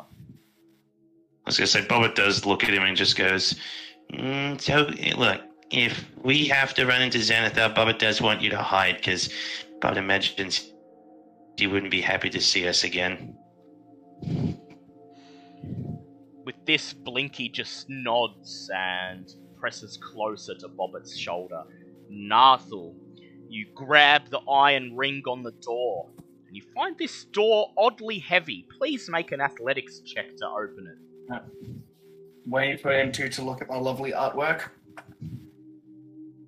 Okay. Well, it's better than That's actually an awesome start. I was kind of thinking more like the eye, like the middle of the cog, but that works as well. Either way, it looks. He's good. So he likes. Keep going with dungeon though. Very well, Narthal. So what was it? Athletics? Yep. To push the door open, so and I'm just re-uploading the crude map you have. Yep. 16 plus 7. With a So grunt that's of an easy. With a grunt of exertion, Narthal and Sir Lucian stepped forwards, grabbing hold of the stone door and sliding it open, allowing you entrance to Xanathar's lair proper. You step out through the door, and you find yourself in a very strange hallway. The walls are carved with eyes of all shapes and sizes. Many of these eyes have stone eyelids that open and close at regular intervals. What is your passive perception, everyone? 14. 14? Okay, Bulb. 10. You also... Oh, that's wisdom, sorry. Yep. Passive perception was that. No, that's crap. What's passive perception again? That's just 10 plus your wisdom 10 modifier. 10 plus your wisdom. Plus proficiency if you're proficient in perception. Yeah. Yeah, that's right, my bad. Yeah, 12. Bulb, you, as you step out into this hallway, notice to the south 2 large double doors made of stone, and in front of them, descending from the roof, a ghostly blue eye stalk. Currently, it is staring down the hallway in your direction. It remains that way for about 30 seconds, and then rotates, facing the doorway. You watch. 30 seconds later, rotates around once again, facing the hallway, before eventually turning and facing the door. This, once you point it out to Narthal, you learn is one of the surveillance eye stalks monitored by the blind wizards. Okay, so is there any indication that it's seen us? No. You get the impression it seems to be, like, looking down this area, so you're just out of its range. Okay. So like a sentry mode type thing. Yeah. Okay, where's the map? Out there. And the map is in... oh, no, yeah, sorry, Yeah. the crude map, sorry. Yeah, I've got the crude map up now. Yep. Yeah, okay, well, I'll let everyone know that that's one of the security cameras, I guess. Yep. So if you were to head to the south, through the double doors, you'd have about a 30-second window of opportunity to do so. Otherwise, you notice another stone slab serving as a door right ahead of you in the northern end of this hallway. Furthermore, do any of you have a passive perception of 15? Mine's 14. 14? Yeah, unfortunately, although there may be a secret passage in this room, you do not instantly see it, and if you wish to find it, you'll have to spend time actively investigating. Do I want to investigate? I think so. We have to deal with the camera first. The camera is here? Camera is right here.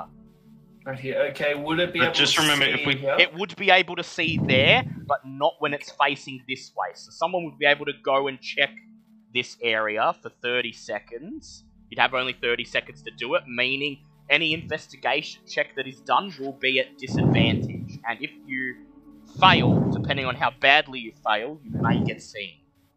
I don't like those odds. No, so unless we should probably better off of just avoiding those until we can Well, if this find a way to crude, disable the cameras properly. if this crude map is right, the wizards are here.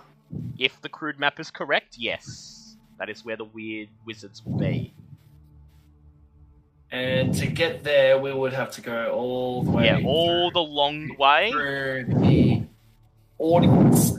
through the audience chamber, yes. And then, unless So you we can can- manage to locate a secret door in this room.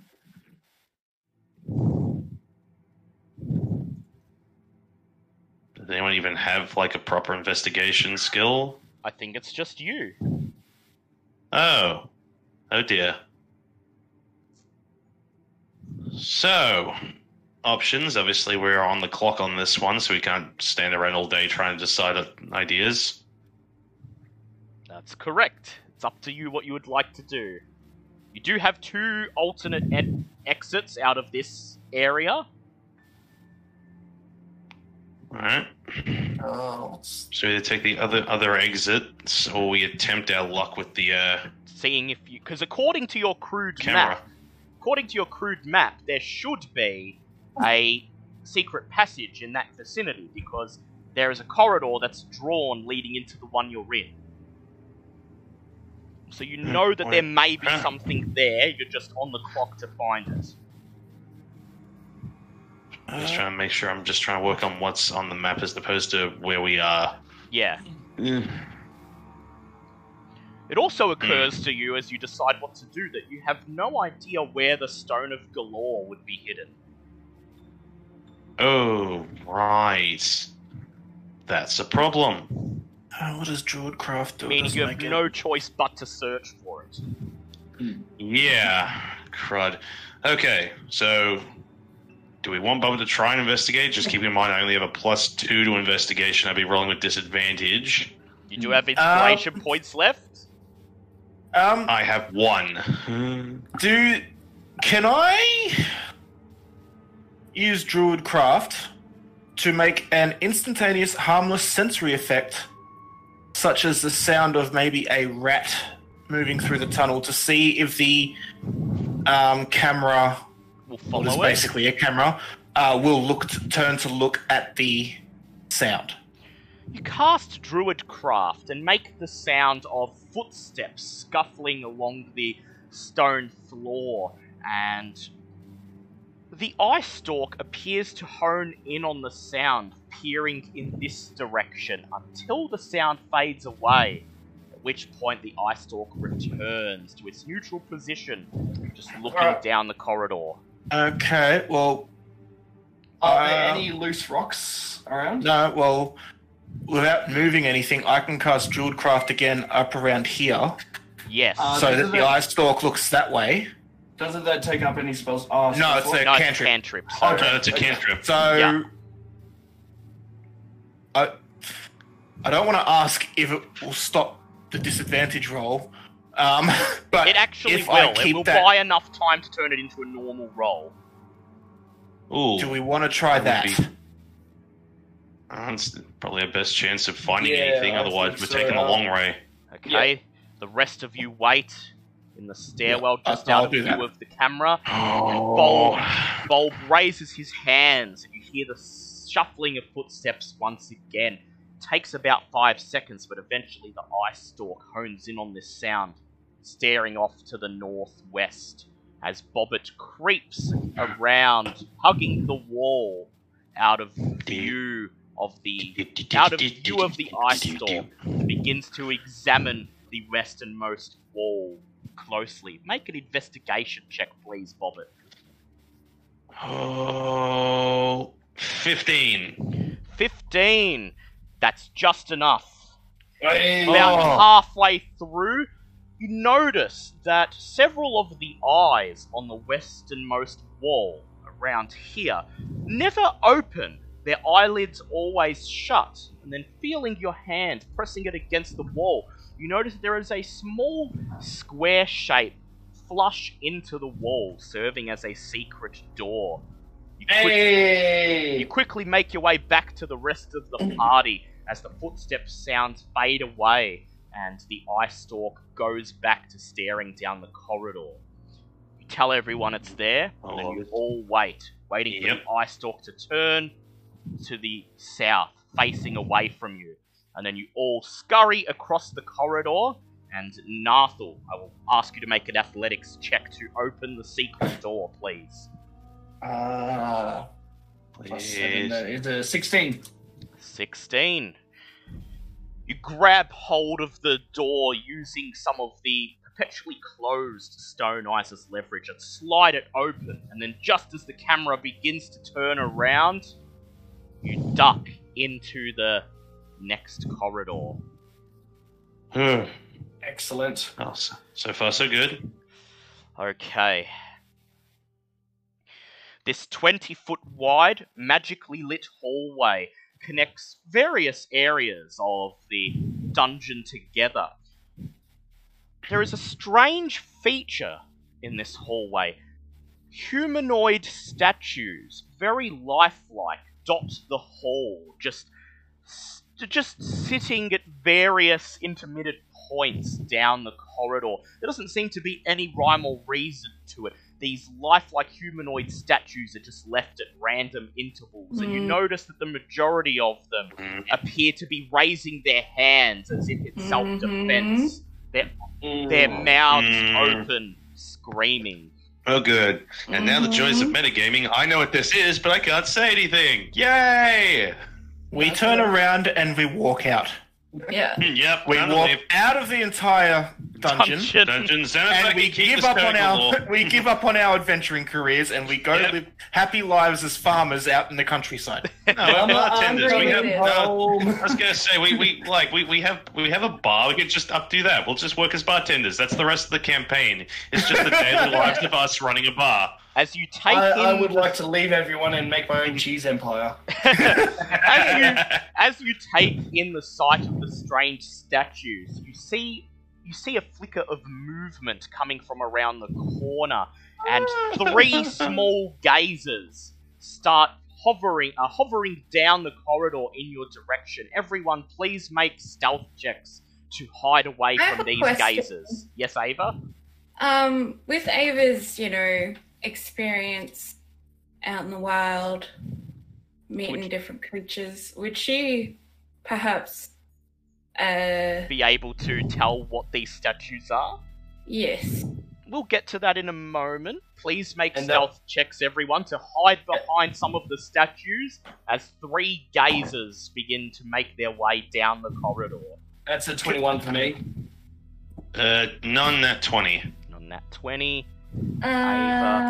23. 23. Bulb. Bulb jumps out in the middle of the corridor, raises his robe, and flashes the gazers because he rolled a 5. That's fine. Wow. It's a group pass. It's a group Oh, pass. thank God. All I was going to say, he goes to do that, you just have someone just comes in, just grabs him, and just throws him over. Nathal just grabs Bulb by the edge of the cloak as you all clamber behind some of the statues. The 3 gazers slowly hover past, using their eye stalks to look in 360 degrees around them. They eventually pass you, move through the secret passage and into the corridor you just vacated. Now, Yay. as you slowly come out from behind the statues, if Bulb and Ava would like to make nature checks, as Ava requested, you may go ahead. What is my nature now that I've got It proficiency? should have gone up by 1. Yeah, so that is a 24. I got 17. 4. These Damn. do indeed appear to not be statues at all, but, as a shiver of fear runs down your spine, petrified adventurers. There are multiple causes. They could have been petrified by a basilisk, by a Medusa, or by Xanathar himself. Oh, thank God. Quick question. What did my vial of basilisk oil do? Did it stop the effects or did it reverse the effect? It reverses the effect. Ah, But would you like to waste it on one of these statues, or would you like to save it? You say for one of waste, you and that guys? has me worried. Well, no, I mean Yeah. like if you use it on one of these statues, you won't have it to use on one of you guys if this happens. Which is entirely likely. Well, we could get information though. Yes, or... If one of the adventurers knows. God fucking damn it! No, I'll save it until You come to a continue better cautiously on, your eyes staying fixed to the fearful yet terrifying statues. And as you make your way further down the corridor, you hear, coming from around the corner,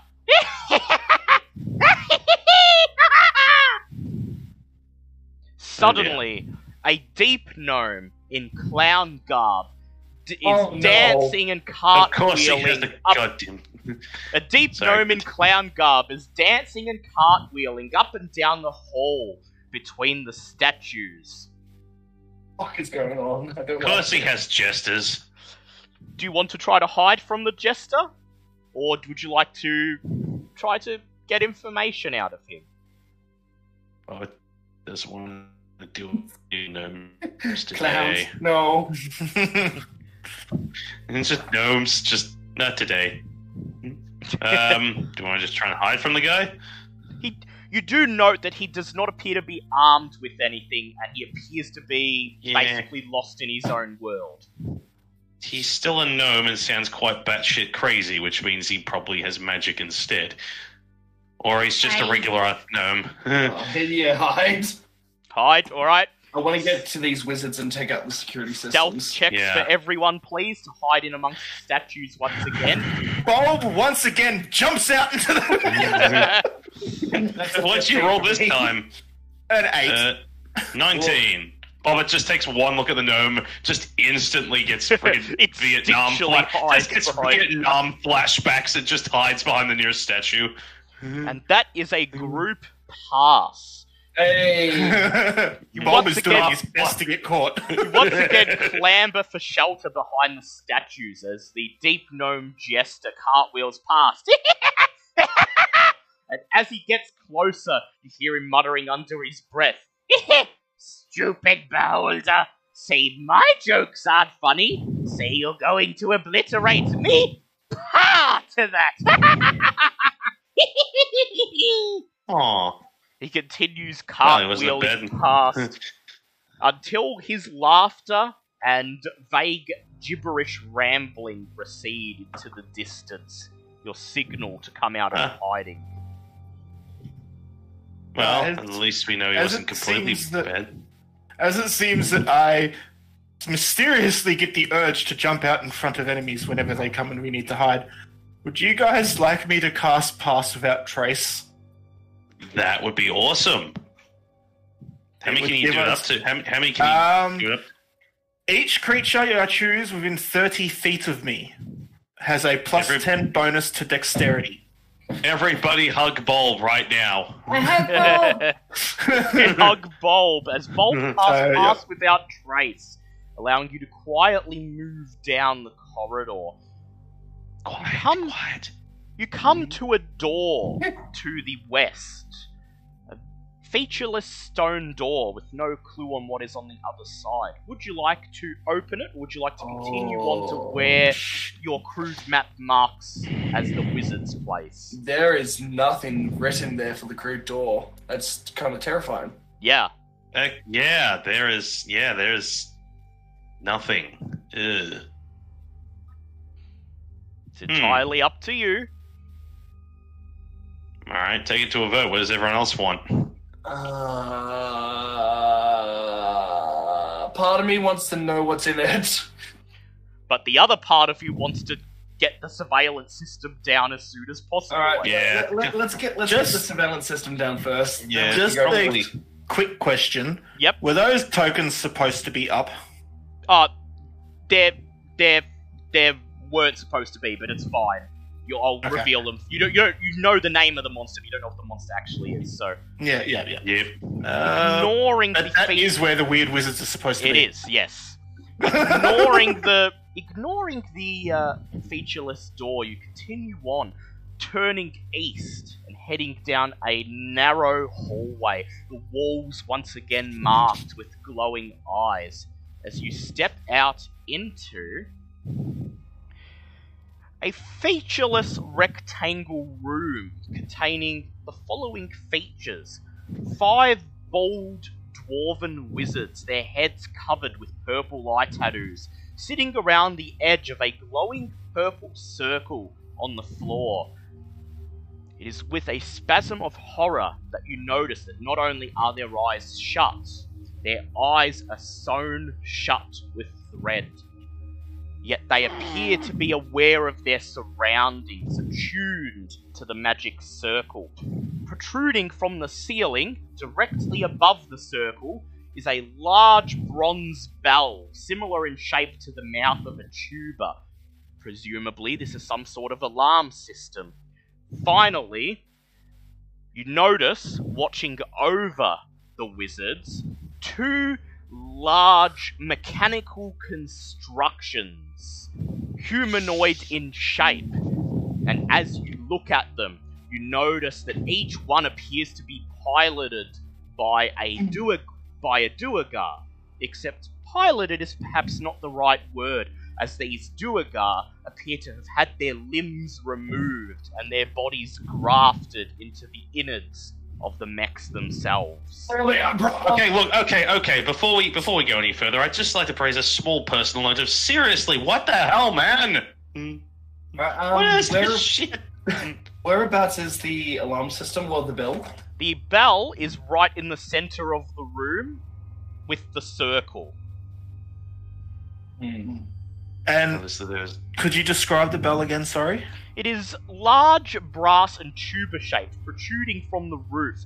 It's high enough in the room that it would be quite difficult to touch it accidentally. It appears. Actually, I would like you to make an insight check, please, Bowl.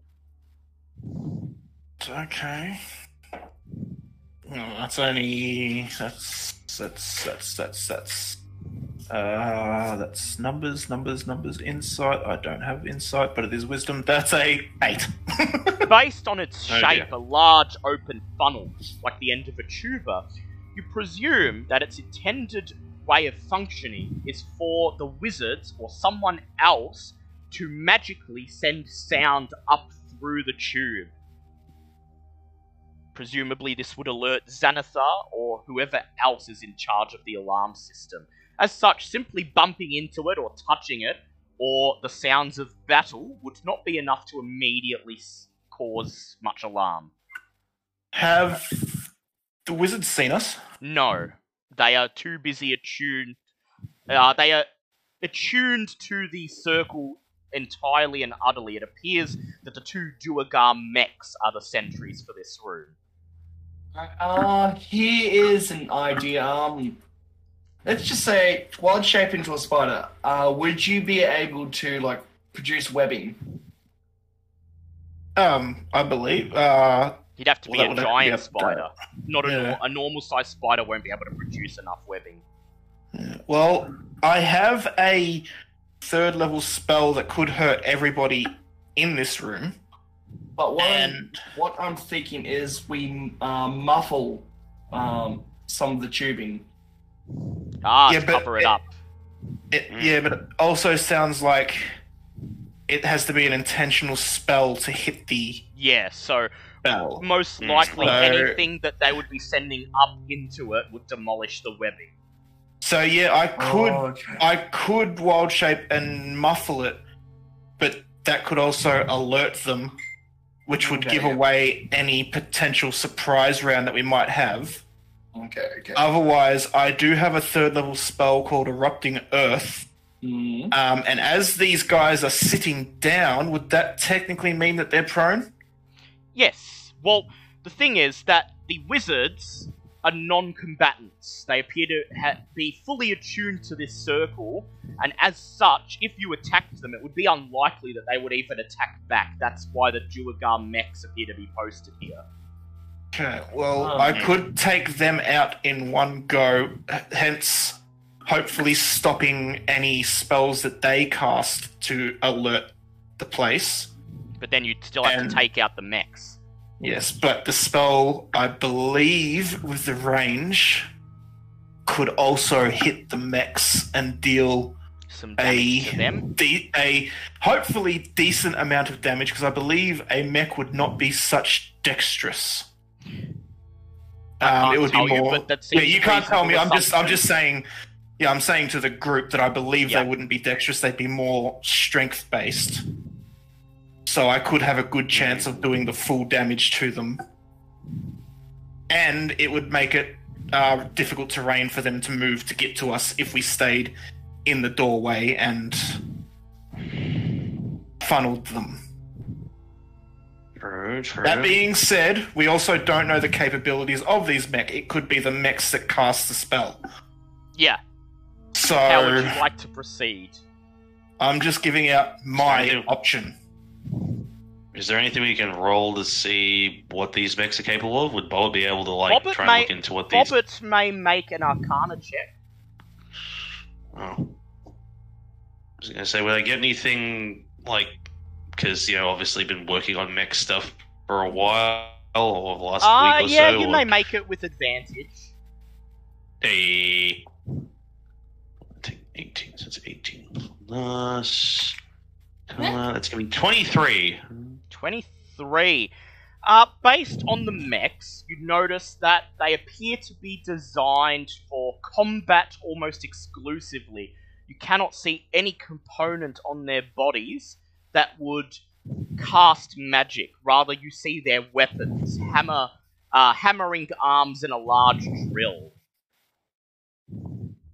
Are these basically just dwarven big daddies? Yeah. Yeah, Sounds basically. like it. Well, fun. Suppose now we have to try and work out. So they're definitely combat, but it's obviously just quietly listening to everyone else going, yeah, definitely, combat only. So the wizards would definitely be the ones that would most likely raise Cast the a alarm. spell. which- Yeah. If they are given the chance to unattune from the circle and actually cast the spell to raise the alarm. So are they actually in a trance right now? They appear to be in a trance, yes. So could Bulb assume that maybe they would automatically fail a saving throw? If it was dexterity based? They would definitely be at disadvantage, if not fail it automatically. Okay, well, you guys know Bulb's option. Alright, so yeah, we've got his one, which would technically take out most of the things in the room. I don't think we have, unless anyone else comes up with a better idea on how to disable this without being caught, I don't think we have much of a choice in the whole fighting on this one. Yeah. And the best part is, it does not say that I alert anyone with sound. Lovely. So it is I'm silent. glad you registered that shit. I was definitely fucking saying that. Alright, so go ahead, Bulb, cast your spell. Is that what everyone's going to do? What's everyone else feel? No one else seems to have a better idea. Well, we still like to value everyone's opinion, so... Well, As if that's the everybody case, if Narthal would like to stand in front of me... Yep, he already is this how we're standing in... This is how you're we standing. can all fit? Yep. Okay, well, I cast Erupting Earth. Ooh. Everything must make a dexterity saving throw. Yep. And a fountain of churned earth and stone erupts in a 20-foot cube centered on that point. Each creature must make a dexterity saving throw. A creature takes 3d12 bludgeoning damage on a failed save or half as much damage on a successful one. All of the creatures in the room fail their dex saves. Additionally, the ground in that area becomes difficult terrain until cleared. Each 5-foot square portion of the area requires at least 1 minute to clear. So, that is 3d12s. Go ahead, roll your damage. Roll high, please, sir. Sounds Sounds like a win. that is 28 damage. 28 damage. Ooh. Those things are wizards. They're squishy as shit. The stone floor in the room suddenly begins to shake and roil and break apart silently until a large fissure appears in the very middle of it. Silently, all 5 of the bald wizards tumble down deep into the earth, and then the fissure is swallowed up behind them. Oh. Eventually, presumably when the wizards fall to their death, the purple circle blinks once, a flash of white light, and then slowly fades away until it is nothing more than a featureless engraving on the floor. Meanwhile, the 2 Duergar mechs, instantly alert, turn in your direction and begin marching towards you. Please roll initiative. They definitely took damage from that, correct? They sure did. It's a 21. 21 for Narthal. I got an 8. I also rolled a 21. Okay, What's so your dex, Narthal? My dex is 15 plus 2. Mine's 16 plus 3. okay, so Bobbit goes first, and how did Ava go? 11. 11. Okay. Lovely. As I won't be going first, I'm going to go get another alcoholic beverage. Okay. Narthal, you are up first. No, Bobbit's up first. And No, Bobbit's Bobbit's up first, and while you engage in fights in Xanathar's lair, you must defeat the enemy within a certain number of rounds, or someone may hear the sounds of battle. The limit for this fight is 4 rounds, as it's 1d6 rounds per battle. I thought it was 1d6 plus 2. Shit. Oh yeah, sorry, so it's 6 rounds. You're welcome. So remember you telling me about this when I was 6 freaking out about this the other day. You must defeat these mechs within 6 rounds to remain undetected. So Well, in you are that up case, first, I'm really Bobbit. glad we got a head start. I was going to say, what would I have to roll if I say I wanted to take a shot at one of these guys, but only at the actual... Like, is the area around where the Duergar has forcibly been put into that machine, like, covered, or... No, it's how does it uncovered, work? and you can hit it. The only thing is, you'll have disadvantage on the attack roll. Well, so I have to actually hit this thing. I'm feeling slightly lucky, so let's see what we go. 1, 2. So that's a 22 to hit. 22 to hit. That is a hit. You fire your gun. Bang! Hitting the Duergar inside the engine of pain. And you may deal an extra 1d10 damage with your attack. Oh my god, really? Yep. So 2d10 plus 5. Yeah, this is actually a feature of the monster. That is ridiculous, and I love that. That was... Oh my god.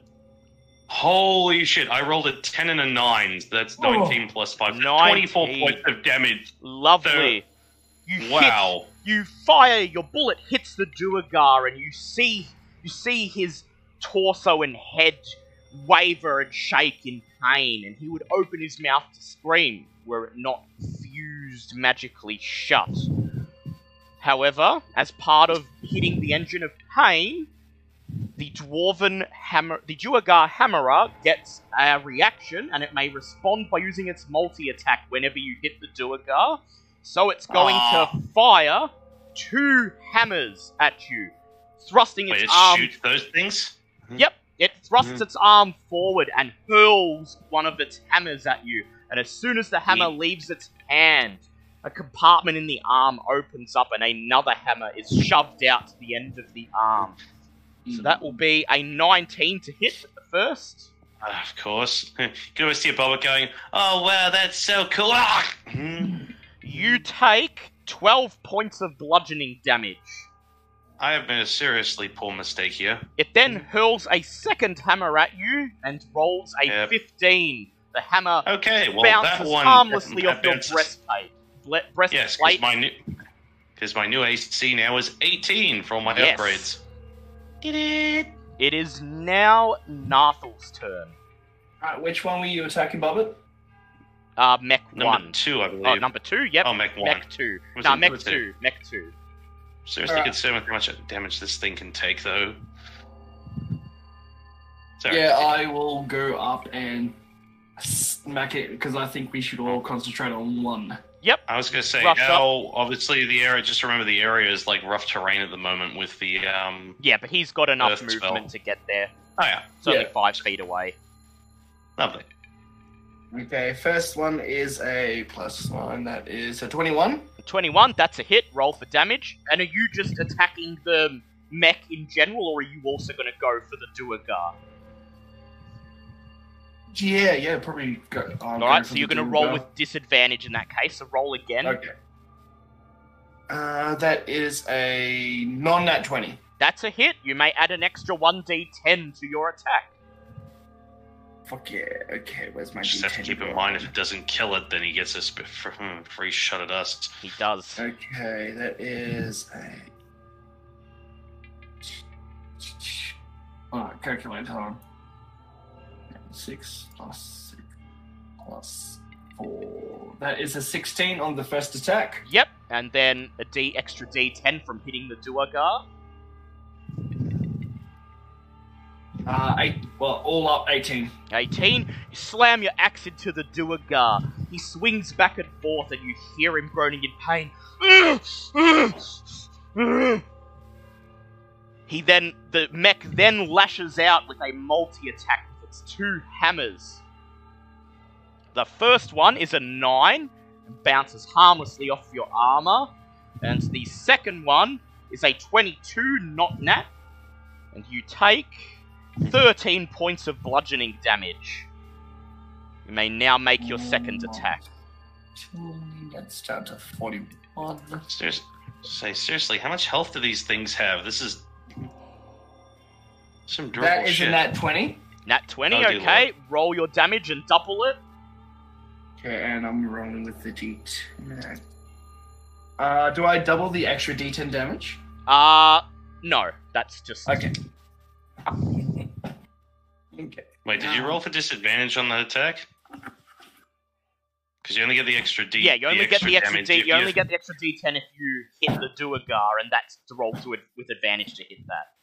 But you could just a nat 20 on the mech itself. You probably won't need the 1d10, so just roll your damage and double. I don't know.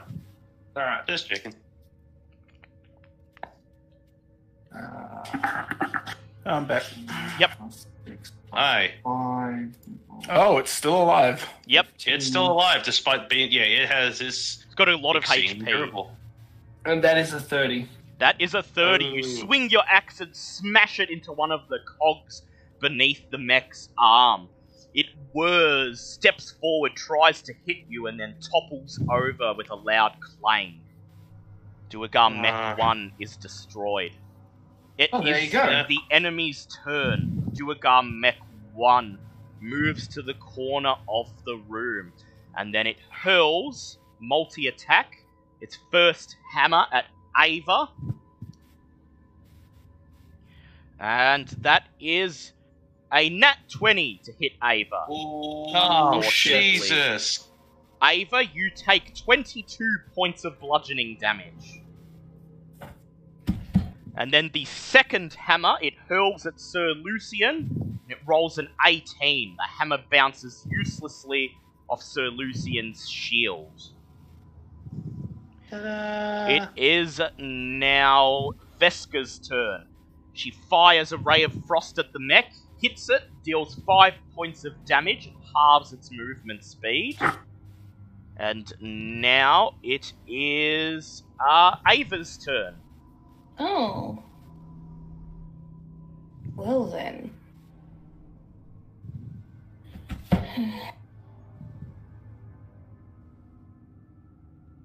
I will attack the bastard. Alright, you're gonna go for the mech, or you're gonna try your luck with hitting the Duergar? The Duergar mech. Yep, just the mech itself. That way, if you hit it, it won't get a reaction to multi-attack, so just go ahead and roll normally.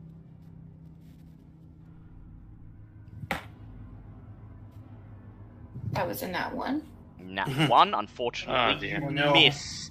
Your sword just clangs off its front breastplate.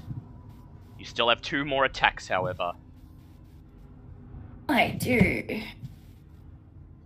Just remember to add those ones to those rolls. So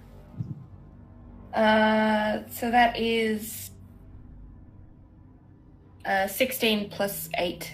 16 plus 8, that is a hit. Roll your damage.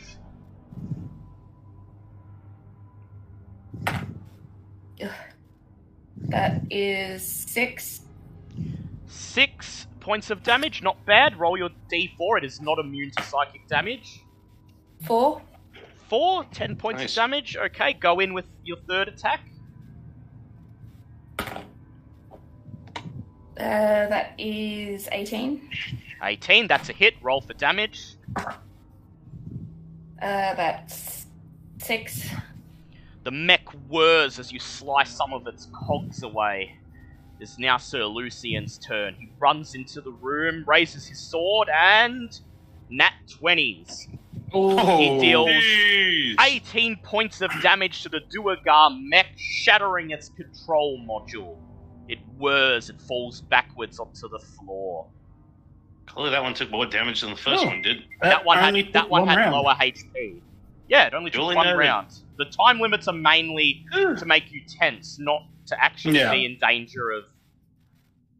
Well, boo you, sir. And We so, still have plenty of combat encounters Yeah, I to go know. to be tense about. Yeah, I know. you enter Oh, the dear. remnants of this room, and as you do, Bulb and Ava, you notice, it's easier to notice on this side as it's from the back side, a secret door here, leading into the corridor beyond.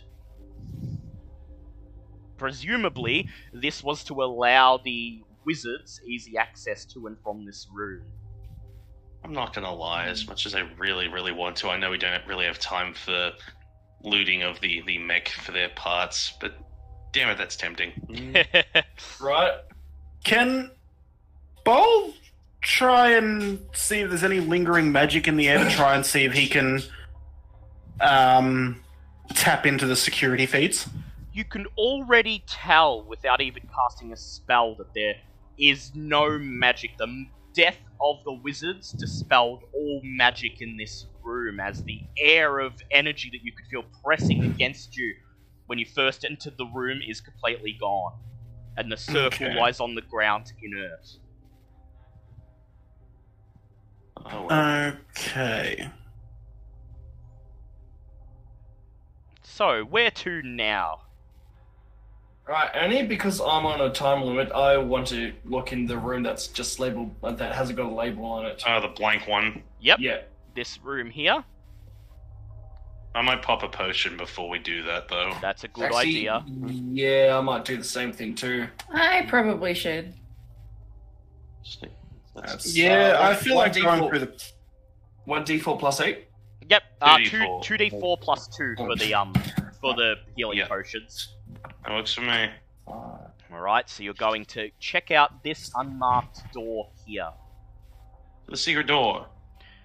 As you leave this room, you see a flicker of movement coming from your right.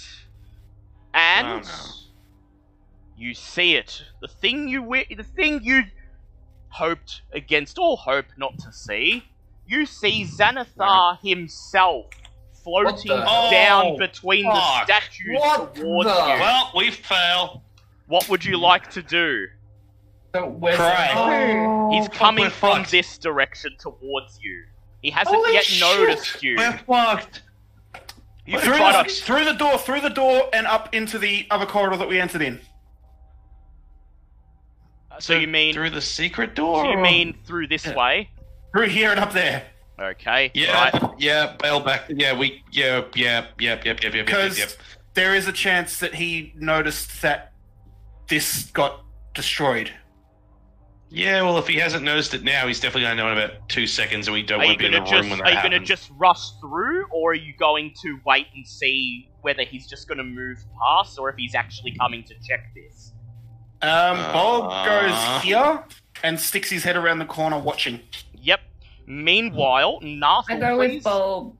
Please make an athletics check, Nathal, to open the secret door. 19. Nathal grabs the door and wrenches it open, revealing the passage on the other side. And you watch and wait. Ava and Bulb, please make stealth checks. And remember... Oh, that's a nat 20! Oh my god!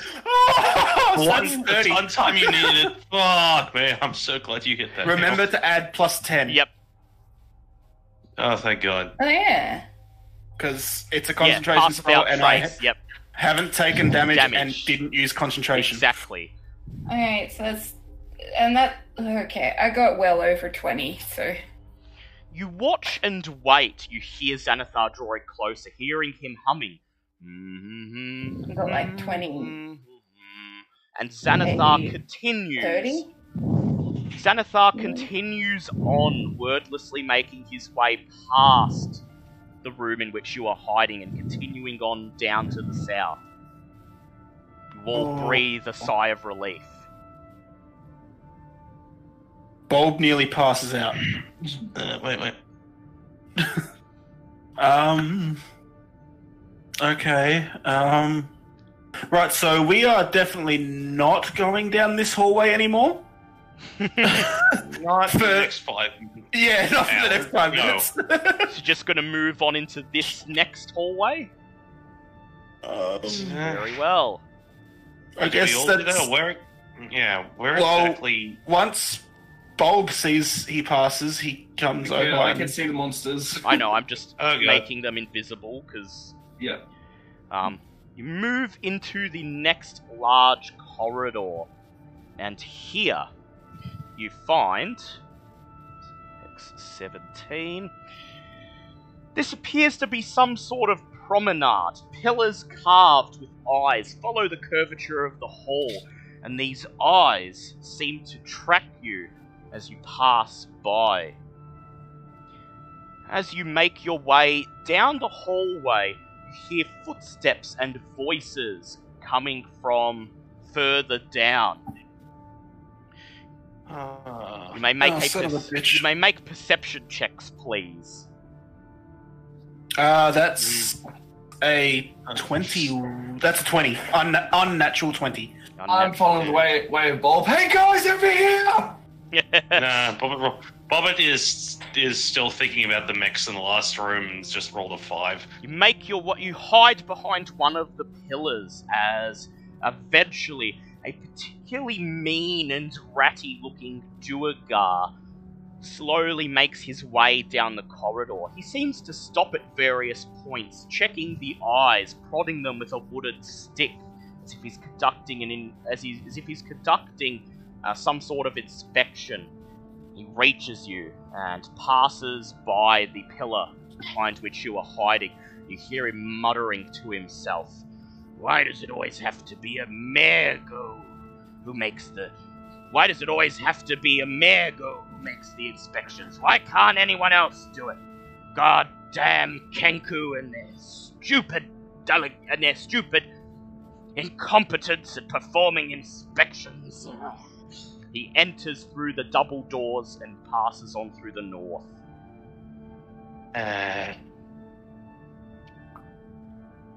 Okay. Okay, fine. Where would So you you're like to? expecting up there. Where would you like to go from here? What does that say? What something ball? What does that say? Something I was ball? talking about the... Yeah, In the the- crude map. Sorry. Yeah, in the crude map. See, I can't actually read everything that's on it as well. No. Because it's just part of the module, so you try your best to make sense of. A-B-I? Yeah, try your best to make sense of the A-B-I? bandits. It's supposed to be Zappy or something? Zappy ball, don't know. perhaps? Yeah, Zappy ball or zombie It's ball. not a P. It doesn't look like a P. Like, Zombie ball? It's like Z-A... Could be Nah, zombie ball. it's I like don't know. Z-A... God damn it. So where would you like to helplessly go replaced. from here? Home? Yeah, home. You wish. I know. Let's.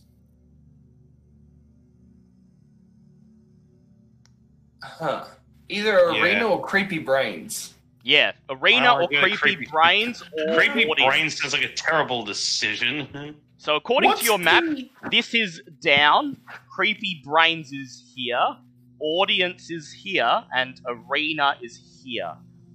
Well, based on where Xanathar was going, that the arena is most likely where Xanathar is heading towards. You mean Also the audience area. Yeah, you mean the audience Yeah. area. Yep. Also leads to boss, possibly. So it's likely he Yeah. may have been heading back to his sanctum. Yeah, What- which is What's the thing that we're looking for again? Called again? The Stone of Golorr. Stone of Golorr. Stone of Golorr. Dickhead could have called it ball instead. He could have. He may not But then have again, known. Keep Duergar in went mind up that there. this map. Keep in mind that this map is apparently a year old, so it's That's true. That's unlikely true. he would have. Oh no! Yep. Okay. Yep. That makes sense. Oh dear. What's Amergo? Amergo is the name Nostra? you heard that is the name you Amergo and Noska are the names you heard that Duergar mutter as he walked past. Presumably they are lieutenants of some description, and according to the crude map that may be their quarters. Oh, okay. Mm, Okay, so that hallway was just really bad. Yeah, yeah, that was like the... that's the main hallway basically. Okay, then. Oh, dear.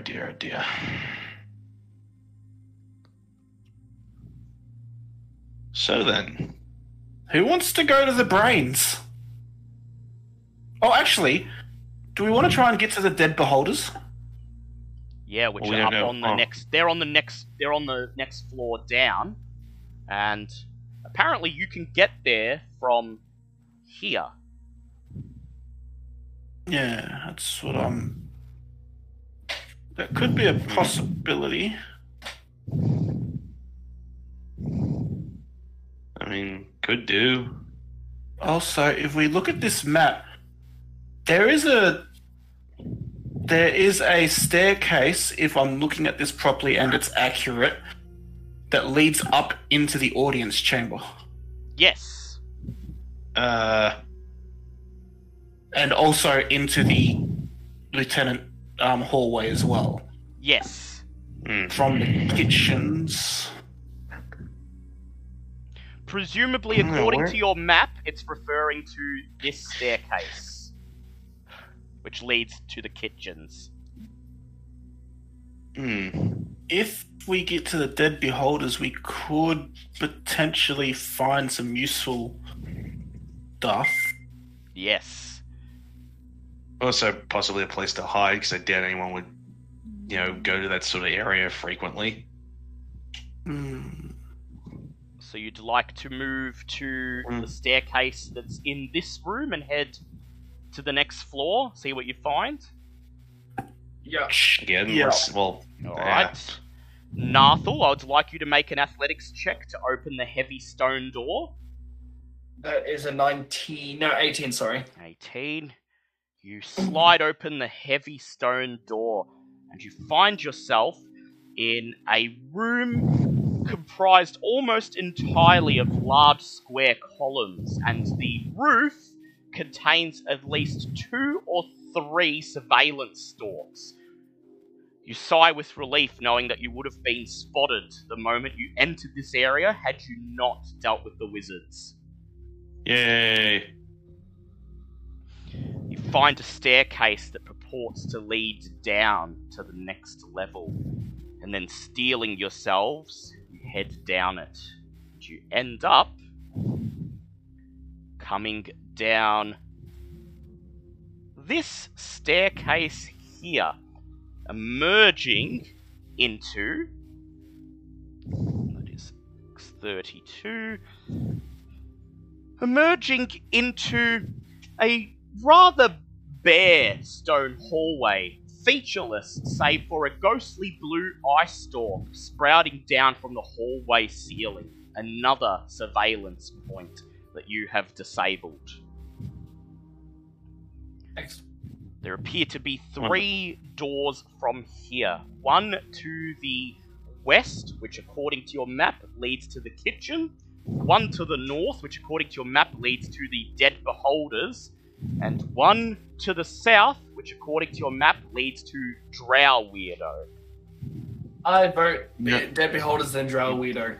Yeah, Right. that's Fair enough. Now, you said this was... You said this is just a fairly simple-looking hallway?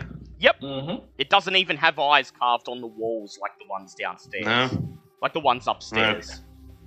I was going to say, we have to roll anything to check for any potential traps, because if everything else is overly eccentric, the fact that this looks exceedingly plain could be seen as a worry. So you'd like to be keeping an eye out for traps as you move? Yes, I would. Very well. Bobbit would- Bobbit, please roll an investigation check. Let's say non-nat 20. Your instinct must have been honed to a sharp point because you find, directly in front of the door leading to the Dead Beholders, an entire section of floor has been separated and turned into a very large pressure pad, presumably to keep anyone other than Xanathar, who would just float over it, out of this room. Yeah, see? Plain hallway in an eccentric lair immediately equals traps. So you may attempt to Okay, climb over it somehow, or you may make a Thieves' Tools check to disarm it. How does everyone feel about Bobbit attempting a disarm? Pretty nice. Well, Yeah. I've got no other way of getting over it, so Okay then. Alright, Bobbit, make a Thieves' Tools check, please. 18? 18. You insert your Thieves' Tools under the pressure pad and jiggle them around. You hear a click, and then, on the door in front of you, a spectral vision of a small beholder appears. It opens its mouth, twisting it into a cold smile, and then fires an eye beam, which hits Oh. the stone wall next to it, turning several of the stone bricks into dust. Oh. Then disappears. The trap is disarmed. Ooh. Well, lucky Bobbit. Disintegration ray. Narthal, please Yeah. make an athletics check to open the door. I'm Say going that to use again. the inspiration point on that because that was a 2. Alright, try again. God damn, I'm really glad I decided to look out for that, because that could have 16. been an issue. Yep. You grab the door that you saw the spectral beholder emerge from and nervously, steeling yourself, half expecting to be disintegrated, you slide the door open and step into the room beyond. And you find I was dead certain if that had hit us, that would have killed us instantly, because I'm pretty sure disintegration has a certain threshold. Yeah, that was a save or die trap. So If disintegration, if it takes your health down to 0, you Yep. are gone. And there is no reviving because you're dust. Yep. This appears to be a large crypt of some kind. Suspended in floor-to-ceiling crystal cylinders are 4 dead beholders preserved in embalming fluid. Magical lights illuminate the cylinders from within. Meanwhile, 9 shallow alcoves have murals of beholders painted on their walls. Standing in each alcove is a beholder-shaped copper urn atop a marble pedestal. The lid of each urn is moulded with 10 eye stalks. The westernmost wall is carved to display a scowling beholder flanked by 2 hooded wizards. And Bulb and Ava, you both notice that beneath each wizard's cowl, 1 glaring eye is visible. It's shining as if it's separate to the statue itself. So these would be the cylinders containing dead beholders. These are the alcoves, and the 2 wizard statues are along this wall. I was going to say, Boats was just like peering at Blinky, who's sort of just chilling in her coat, just goes, "Do you know anything about this room?" Blinky simply tells you that sometimes Xanathar comes here to reflect on his mortality, surrounded by the corpses of past Xanathars. Oh. These are all Xanathars? Blinky just nods nervously and then dives back into Bobbit's clothing. You may make an insight check, Bobbit, if you like. Or Bulb may make one. Can we both? Yeah, you may both make one. I can try. Ooh, I got a 19. Yeah, I got like a 6. I got a 9. Based on what Blinky has revealed to you, and the presence of multiple dead beholders here, you suspect that Xanathar is not a name, but rather a title that is passed from beholder to beholder. Huh. Well, that's fun. And this room is where all of the past Xanathars are interred. Well, he is hoping that Xanathar isn't feeling particularly reflective today. What would you like to do? Can I have a look around where the dead beholders are and see if there's any traps? Yes, make an investigate check, please. It is 16 plus... What's investigation? Was that... just flat 16. You do not notice any obvious traps. However, as you examine the dead beholders floating in embalming fluids, you notice parts of their corpses are puffed out and bulgy as if something has been implanted inside of them. Are they connected to anything? Nope, they're just floating in crystal tubes. How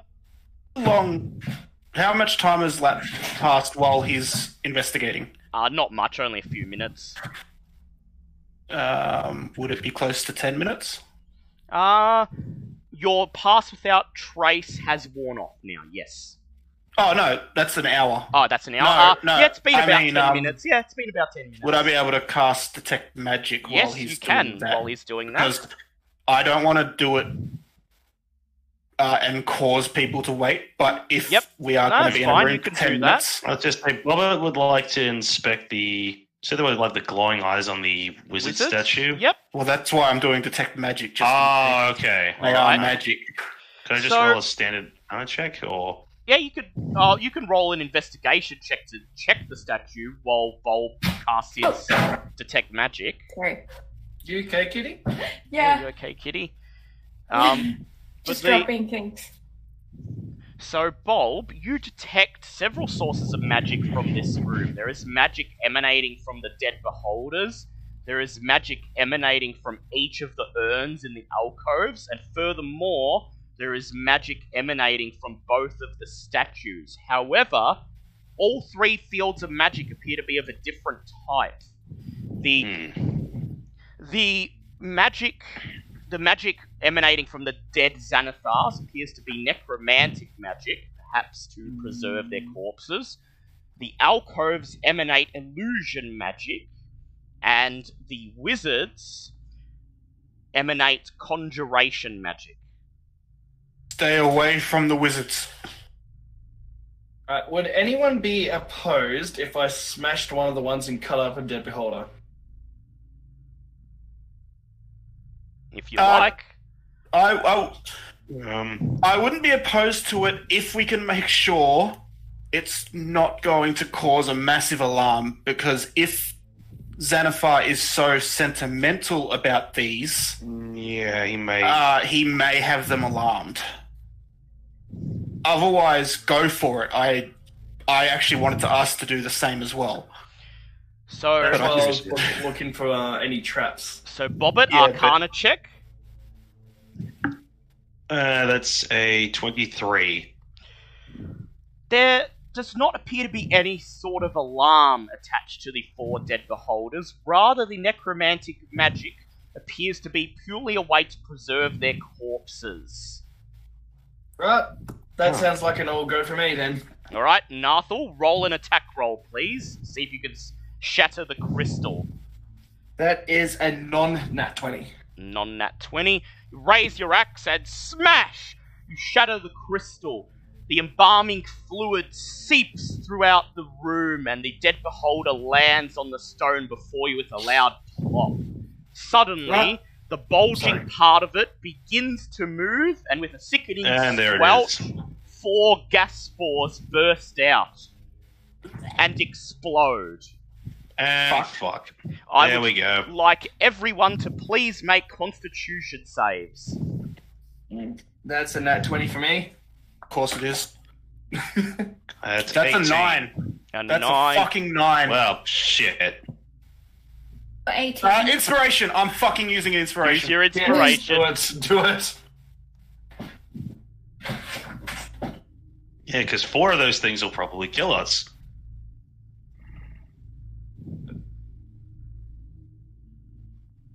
That's a 13. 13, okay. How did Ava go? 18. 18. Okay, Bulb, you are taking 14 points of poison damage. The rest of you are taking 7, and Nathal is taking 4. Was that 14, sorry? Yeah, 14 points of poison damage. And you are now poisoned. The poison condition. Okay, I'm going to write that in temporary poison. Shit, I should have taken lesser restoration. I have the lesser restoration charm. I don't have it stocked. You can also get rid of... Oh, no, you can get rid of diseases with your healing. Yeah, you can. Can't get rid of poison.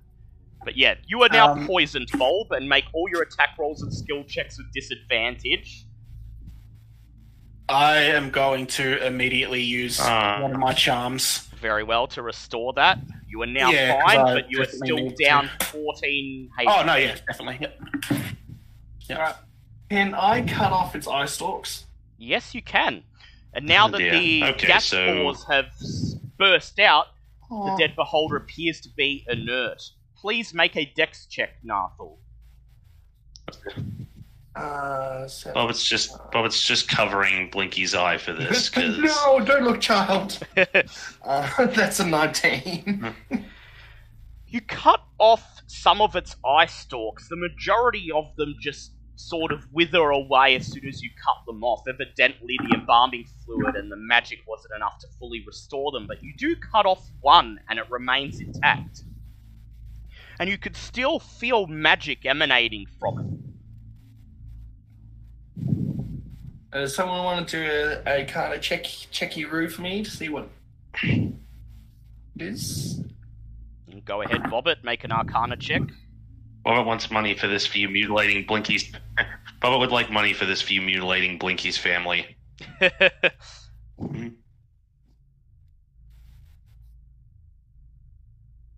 Payment up front.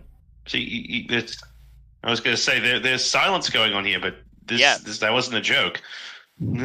Well, I mean, maybe Bulb could do it if he wants to. Sorry, I missed. I was putting Missy out. Would you like Sorry. to do an Arcana check on the Beholder Eye Stalk that Nathal has managed to cut off the corpse? Yeah, sure. I'll try. That's a nat 1, so don't worry about that. Yep. No, There's it's, magic in that bitch. it's an ordinary Well, Beholder look who's- Eye Stalk. Nathal needs to pay and to Yep. bob it. So, Bobbit, how much would you like to charge? Look who's just run out of options. 20. 20 I'll gold. give you 1. 15. I'll give you 1. 10. I'll give you 1. 1. 1. Owen ain't doing it. All right. Hey, Nathal. What? You could pay for Pay it. Nathal. You could pay I if knew you what she want. said. Oh, she said I will. pay him. Alright. Ava pays you 20 gold pieces. Make an Arcana check, please, Bobbit. See, this could have all been avoided. The awkwardness could have been avoided if we'd just done this. Now let's see how much I can actually do. That's an 18. So this is a still intact Beholder Eye Stalk. At any point, Nathal may hold it out in front of him, and he will get one use of a Beholder's Eye Ray ability. And then the stalk will wither away, the last of its magic having been used up. Neat.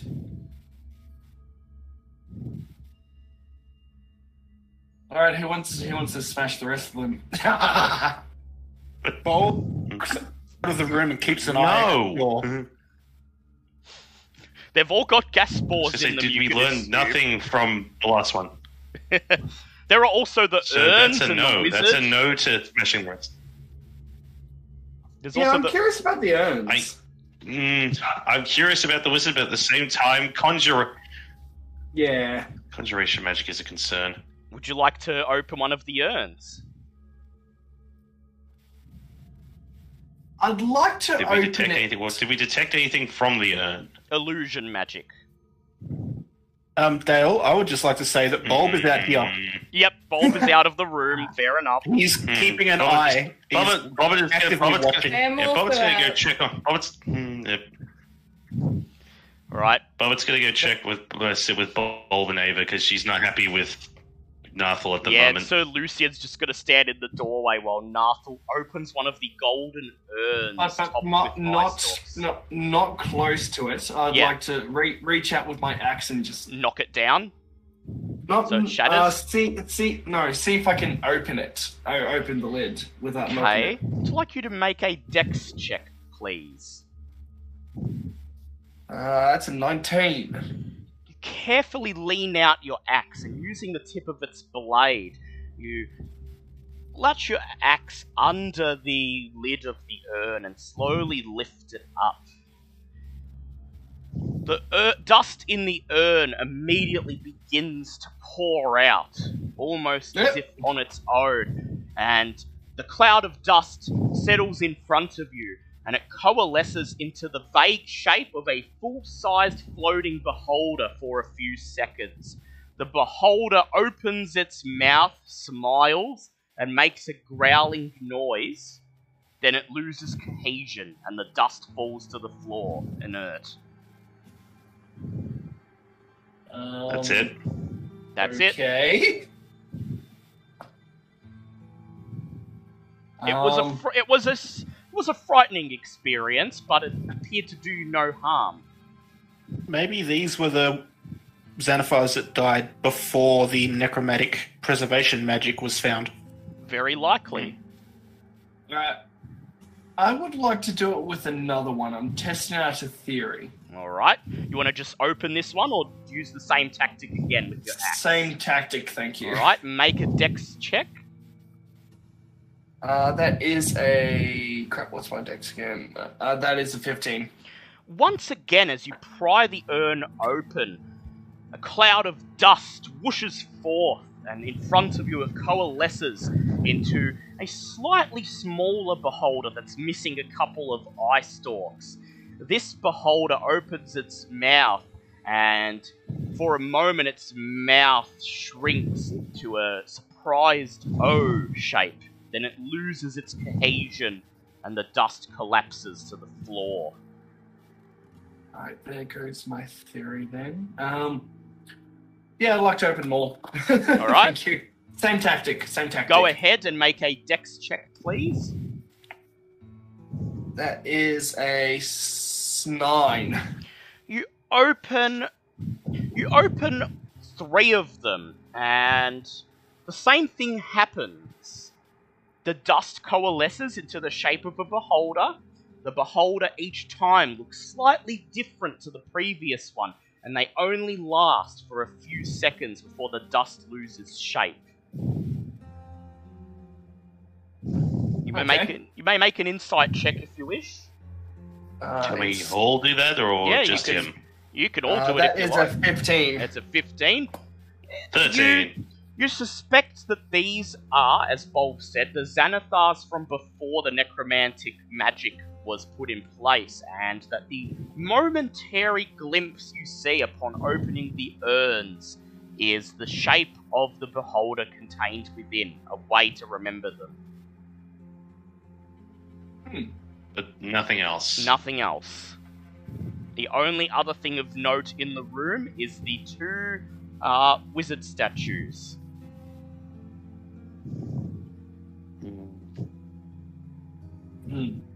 I remind Nathal that the statues were conjuration magic, meaning they bring something in. Or remove something. Yeah, that would be my guess.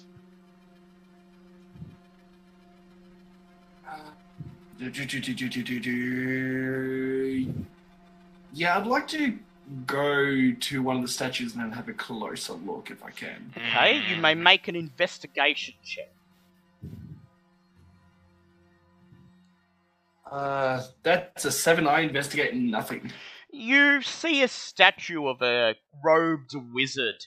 It's made of stone. There doesn't appear to be anything interesting about it, save for its right eye, which appears to be a gem of some sort, and looks as if it could be either removed or pushed further into the socket.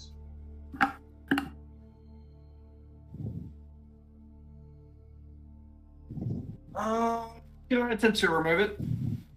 Alright, I'd like you to make an athletics check. As soon as you touch it, it appears to be stuck fast to the statue, so make an athletics check, please. Oh, +7. That's a 19. Nathal removes the gem with a loud click, and the rest of you watch as a beam of purple light is shot out from the empty eye socket. It hits Nathal, and he immediately vanishes. Hey! Bye, everyone! Well, Unbeknownst to everyone else, we told you. Unbeknownst to everyone else, Nathal, you find yourself standing in a narrow, windowless, featureless room on the other side of the wall, containing nothing other than a human-shaped sarcophagus. Oh. Neat!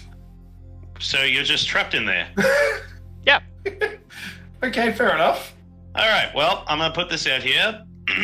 The words "we told you so" are thrown around so often these days. It is at this point that I'm just going to add everyone to the map here. So Ava could go here as she is the highest AC, and then I guess we've wasted like half an hour here. Wait. I was gonna say Ava's AC's higher. I thought Bobbitt's would have been higher. Bobbit. Okay, well Bobbit, you could go there then. I'll put Ava here. Oh, Bobbit that was could a go bad move. there. actually, wait, is mine higher than Lucian's? Would still be higher than mine, wouldn't it? But Lucian's already in the room. He's holding the doorway. Yep. At Fair this deal. point, a few seconds after Nathal disappears, there is a shaking, rumbling sound as the 2 wizard statues open, bisected through the middle, and each of them reveals inside a single mummy. Oh, great. The mummies groan and then take a step forwards towards you. Roll for initiative, please. Thanks, Nathal. That's going to be a 10. You know what's even great? He's going to leave now to go to work. Yep. He's got no idea what could happen. 14. Yeah, that's why I was doing all this stuff, to move stuff along. I want to find out what happens. Yeah, 14 for Ava. Yeah, that's great, How did- except now you're trapped in a cubic room and we have to I've fight watched the stream!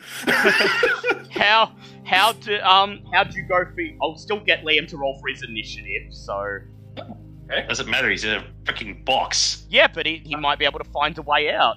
We never That is know. a 17. 17. And how did you go for yours, Bulb? I got a 16. 16. Okay. So the mummies get to go first Of course. with their 18. Mummy number 2 makes its way over to Sir Lucian, and it attacks with its it attacks with its rotting fist. First of all, it rolls a 24, and Sir Lucian takes 9 points of bludgeoning damage plus 10 necrotic damage for 19 damage altogether. He must now make a Constitution save, which thankfully he passes. The mummy then uses its dreadful glare on Sir Lucian. He fails his wisdom save, and he fails it by 5, and so he is paralyzed until the end of the mummy's next turn. Excellent. There goes their entire front line then. Mummy number 1 sneaks into the doorway and attacks... Hey, I'm a frontliner. Yeah, Ava is a frontliner. Oh, okay, sorry. There go our tanks. And attacks Bobbit with a rotting fist. Quick question on the attack. These, before you roll that, do the mummies count as undead? They do indeed. Well, in that case, I would very much like you to make a DC 15 wisdom save. For both of them? Pretty much on your attack. Well, whoever's attacking me. Yep, well, that was a 3, so it fails. Hello. Yes, so thanks to Bobbitt's, I should probably introduce you to Bobbitt's patron ability, since I finally remembered that I had this, called Among the Dead. You have advantage on saving throws against any disease. If an undead targets you directly with an attack or harmful spell, that creature must make a DC 15 wisdom saving throw. On a failed save, the creature must choose a new target or forfeit targeting someone instead of you, potentially wasting the attack or spell. Do you either go hit someone else or basically waste your turn? It then turns around and makes a rotting fist attack at Sir Lucian, and it rolls a 9. So, even paralyzed, it is unable to pierce his armor. I was gonna say that'd be a real fun thing of like everyone else just watching this zombie thing go to hit Bobbit and just stop and go elsewhere. It is now Nathal's turn. He looks around the tiny tomb he found himself in and determines that he is trapped and begins banging on the wall with his axe to no avail. It is now Bulb's turn. Oh, fuck. A perception check to see if I can hear anything coming down the hall would be an action, wouldn't it? Yes. Mm-hmm. And I actually can't see any of the enemies. Well, you would hear Bobbit fighting with one. No, yeah, but my spells need line of sight. Yeah. Well, you can move here next to Ava. Oh, the party you can, token. Yeah, you can both... Oh, yeah, where the party token is. Yeah, you can go there. And you can both share the same square. These are 5-foot squares. Okay, well, I'll go behind Ava. Yep. And a mummy would be immune to poison, so I'm going to produce flame and throw it. Lovely. Go ahead and roll to hit mummy And number 1. Ugh. Or mummy, mummy 1. Or 2, whichever one. You can see both of them. Mummy what? God damn, 5 plus 12. That's a hit. Roll for damage. And double okay. it Oh, because they are hold on. vulnerable to fire. Oh, fuck yes. Yay! And wait, produce flame. When I get to level 5, Does goes more up damage. to 2d8. 2d8. So 2d8 Wait, and it's the doubled. D8 double it. That is 20 damage. 21, because I add Ooh, the one yes. from my staff. Does that get doubled as well? Uh, The one from that my does. staff? Actually, that does too. So 22 altogether. 22. Your 22. flame hits the mummy, singeing away some of its gauze. It continues walking towards the party, now aflame. It is now Ava's turn. I hit it. You go up next to Bobbit and hit it. I'll Very cast well. Zephyr Strike. First, as a bonus action. Actually, Yep. wait. Wait.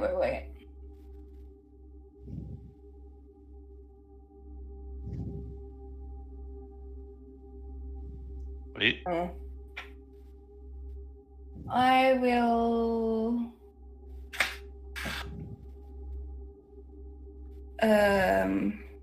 Sorry. All good. I'm just looking at. I'm looking at something. I think I just figured out how to get Nathal out as well.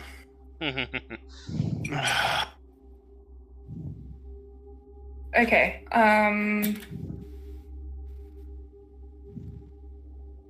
As a bonus action, I'm going to cast Hunter's Mark. On Mummy 1. Yep. Yep. Very well. You You still have your 2 normal attacks. Yes, I do. I have advantage on. Oh no, advantage on wisdom and perception, or wisdom survival and wisdom perception. Yep. Anyway, and now I'll hit it. All right, go ahead. Roll to hit. Okie dokie. All right, that's a 19 plus 8. That is a hit. Roll for damage. Okay, so we have 9, Yep, 9. and then Damage from it being a favoured foe. wait, we've got the D4 from psychic damage, which was 4. Yep. And then, what is it? Another D6. Yep, for your favoured foe. Well, for Hunter's Mark. Yeah, Hunter's Mark, yep. Oh, that was a 1. It's better than nothing, though. And you still have your second normal attack? I do. I still have my second attack, and this is every attack, so not once per turn. Yep, Nice. So, 14 plus 8. that's a hit. Roll for damage. 6. 6 points of damage. Not bad. You hear some of its bones shatter underneath the gauze. And I don't get the psychic damage again. I get another D6. You do though. get the Hunter's Mark damage, though. Yeah, which was a 6. 6, not bad. It is Veska's turn. She steps forwards and fires. Actually, she casts Blur on herself. Oh. And then Hey! she runs past Mummy 1, which gets an attack of opportunity against her, and it misses. She runs around and attacks Mummy number 2 with her short sword. She hits it and deals 7 points of damage. Well, there you go. It is Sir Lucian's turn. He is paralyzed. It is now Bobbitt's turn. Okay. Bobbitt's basically just going to take out a gun and try and, House of the Dead style, aim for the head. Yep, go ahead. Roll to hit. Plus 8, 23. 23, that's a hit. Roll for damage. I did D10, not D8. Where's my D10 at? Alright. It's going to be 12 points of damage. Raise your gun. Bang! and the mummy falls over backwards, its arms flailing. Yay, headshot. It is now the mummy's turn again. Mummy 2 moves away from Veska, drawing attack of opportunity. Unfortunately, she only rolls a 6 and can't hit it. Moves up into the doorway and makes a rotting fist attack against Ava. That is a 17, so that's a hit. Ava, you are taking 11 points of bludgeoning damage, plus 10 points of necrotic damage, so 21 altogether. Whoa. And you must now make a DC 12 con save. This bad. I got a 13 plus 3. So you do not contract mummy rot. You are fine. Alright, how much damage did I take? Sorry. 21? Yeah, you needed to get 12, and you got well above. No, I said how much damage 21, yeah. It then uses Dreadful Glare on Bulb. Bulb, please make a wisdom save. A wisdom save? That one might be one that I can do. Well, that's a 17 plus 7, so that's 24. The Dreadful Glare does not frighten you, and you remain steadfast. Okay. It is now your turn, Bulb. Actually, well, it's Narthal's turn, but he's still banging on the inside of that tomb, so it's your turn, Bulb. I produce flame and try to hit the mummy.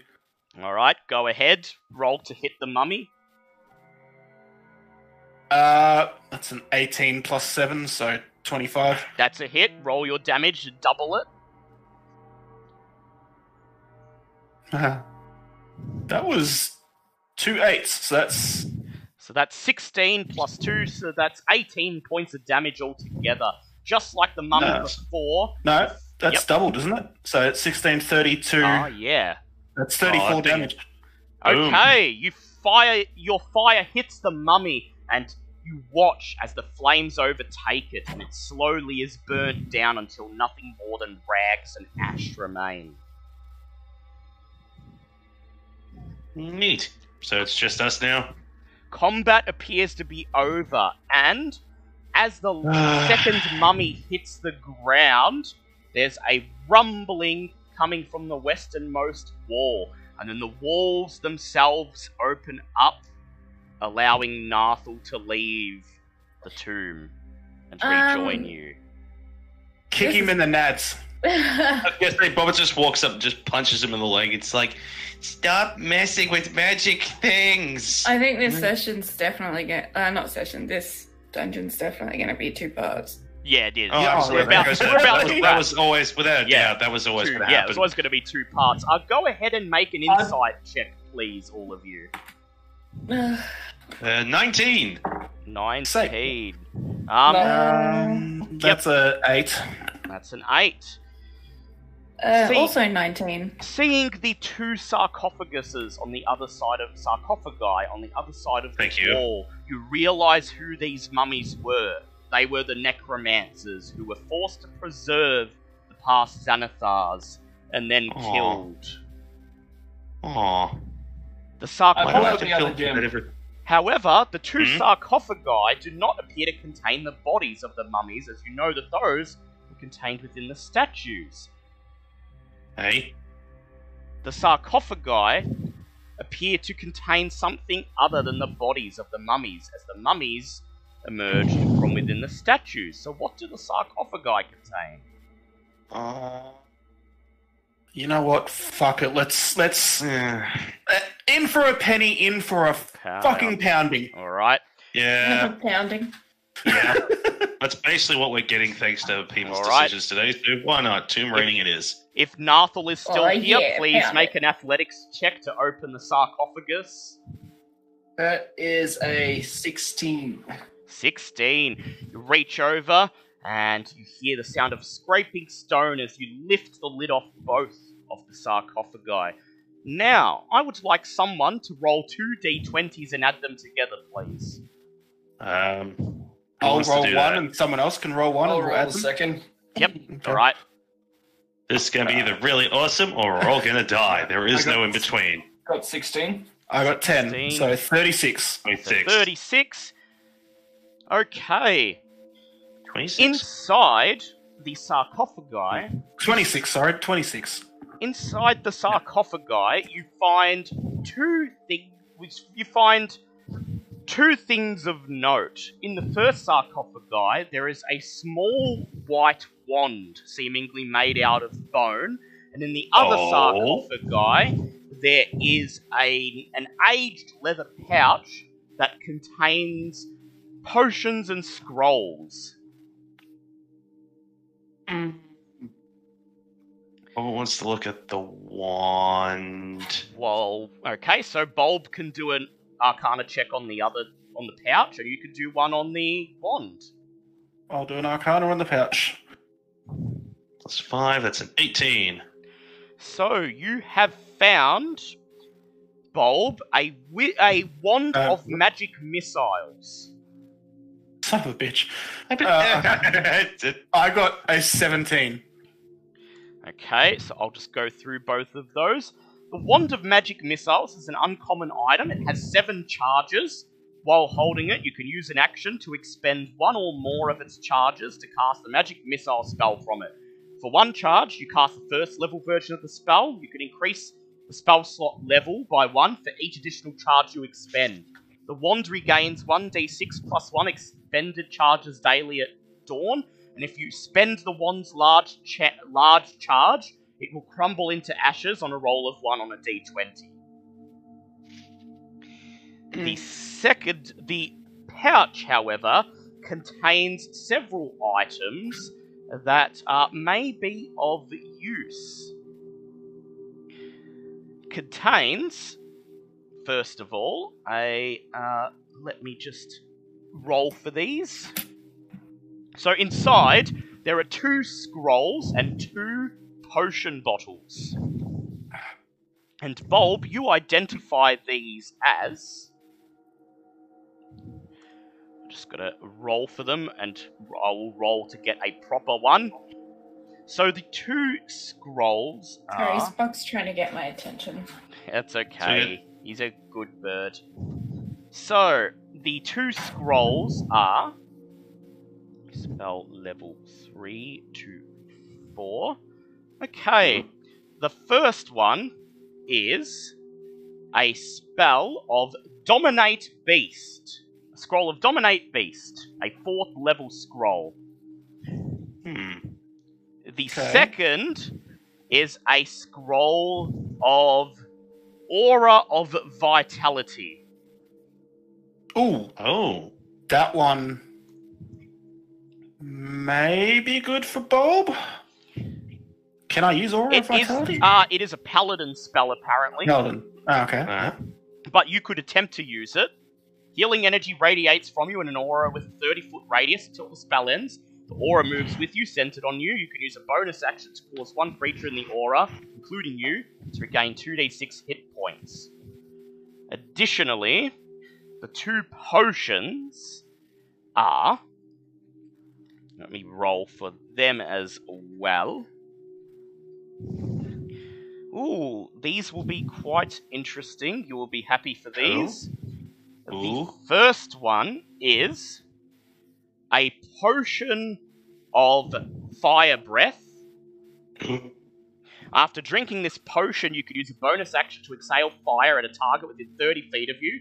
The target must make a DC 13 dex save, taking 4d6 damage on a failed save, or half as much damage on a successful one. The second potion is a potion of resistance. Upon drinking it, you may select an element, and while the potion is in effect, which is 1 hour, you gain resistance to the chosen element. I'll find my headphones. I've got to go. Alright, see ya, Liam. See you later. Have a fun day at work. See ya. Oh, before I go, there's another statue with a gem in it, isn't it? Well, that was just to the other tomb. Oh, well, I want to pull that gem out as well. Oh, yeah, go ahead. Roll an athletics check. No, we already opened both of them. Yeah, I know, he can still pull the gem That's out. 17. 17, okay. Yeah, well. You end up with both of these exquisitely carved gems, which should be able to fetch a price of around 200 gold each, depending on what seller you find. Neat. God And damn. also, Dale, I have sent you my character sheet as well. Thank you. Well, I'm wrapping up now anyway, so Okay. yeah. There You you guys have fun. So, Okay, well, I'm ahead. not fussed who gets what. Bobbit has already tucked Taken the wand of magic missile into her holster, into her belt. okay, the scrolls and potions. Who's interested in those? Feel like we should give the element resistance to either Ava or Sir Lucian. I guess Ava could As take. they She are- moves because Ava yeah. moves around a lot during combat. Yeah. Right. Ava. Yeah, Ava's our strike force. The Yeah, other two are so- Yeah. She's our strike force. May as well give her the potion of fire breathing as well. Oh, that'd be great. And the dragon. Yeah, because you can Breathing move again. around, get a good angle on the enemies, and then breathe fire on Boost them. them. That sounds metal as fuck. Do it. Yeah. And then The the scrolls, and then the I scrolls. I guess- suppose Bulb could take both of them. So, sorry. what's that? What am I taking? So you're getting a potion of fire breathing and a potion of Yep. resistance. Okay. I'm just writing it down. Say maybe give the scroll of aura healing, Like, aura vitality, vitality to to Nathal. possibly Nathal, because he would have less chance of ruining the scroll. Yes. Okay. Yes, so true, you'll true. give it over to him, and you'll keep the dominate beast spell for yourself, Yes. Yeah, which is a that spell sounds level like a above move. what you have. Okay. Yeah. And with that, you have actually cleansed this room and made it safe to take a short rest in. Boy. Oh, I can Tempting. heal without having to use fucking spells. Yes. That would be awesome. Please do that. And so, Okay. as we Please. end today's session, part 1 of the Xanathar's Lair dungeon crawl, you may all take a short rest. 34. Alright. 34 out of 38. Don't So draw that's on my okay. headphones. Let me heal, Spock. And I made a mistake today. I didn't take locate object. okay. Yeah, could have Eee. used it to find the Stone of Golorr. Shit. Well, But that's I wasn't sure if we could use it anyway because you need to have some familiarity with the object. yeah, and Well, we you haven't have- actually seen it before. You we have haven't seen it. before. Remember there was the chase. You were chasing the drow with it. Oh god. Oh wait, damn no, it. that was yeah. the eye. Sorry, no, you Yeah, haven't. that was That the eye. No, Sorry. we haven't seen it. Yeah. So We have not seen this thing. Yeah, you only know its name. Spock, Cool. stop I'm it. back up to just about full. Yep. So Lucian is up to just about full. And I can't find my D10. we'll see how Ava goes, and Liam could do his short rest at the start next week's session. Someone roll me a D10. D10, okay, Alright. I'll roll one Yeah, for you, Kitty. I got a 7. I got an Okay. 8. Oh, there you go, 7 for you, Kitty. Oh, I rolled an 8, but that works too. Yeah, he said it first, though. Yeah. Yeah, you're lost. We don't add our con to our. No, you don't when you're doing No, short not for rests. that. Yeah, Yep. that's fine. Tragically, no. I'm just making sure. So yeah, I used 2 hit dice and I'm up to 34 out of 38. I'll take that. And I've only used 2 spells. Yep. So as you So- go about divvying up the items that belonged to the unfortunate necromancers, pull out some of your bastard. rations and make a meager meal, spending the next 10 minutes just resting in this hall of past Xanathars, treating your wounds as you deal with the prospect of setting out once again into the dungeon, knowing that you have barely scratched the surface. And Yup. thus ends this week's session. Thank you everyone for joining. We hope you enjoyed what went on today, and we hope you tune in next week for part 2 of Into Xanathar's Lair. Will our party find the Stone of Golorr? Will they run afoul of Xanathar? Will they meet something Again. even worse? They've done pretty well so far, but it could all go wrong in a single dice roll. Stop it. Mm-hmm. Be sure to check us out on Patreon. Links in the video description. And share, and subscribe if you have not already. Once again, thank you for joining us today, and until next week, when you see a laughing, cartwheeling deep gnome, you make sure you hide quick fast. Before we go off the edge, just take a quick split second to thank our Patreon Thank our subscribers as well. patron, So, Blue Collar Gaming, otherwise known as BCG. Thank you for supporting us on Patreon, BCG. And we look forward to talking to you and hearing your thoughts on the events of today's session. And so, until next time, once again, if you see that deep gnome, make sure you hide, because he did not look very safe.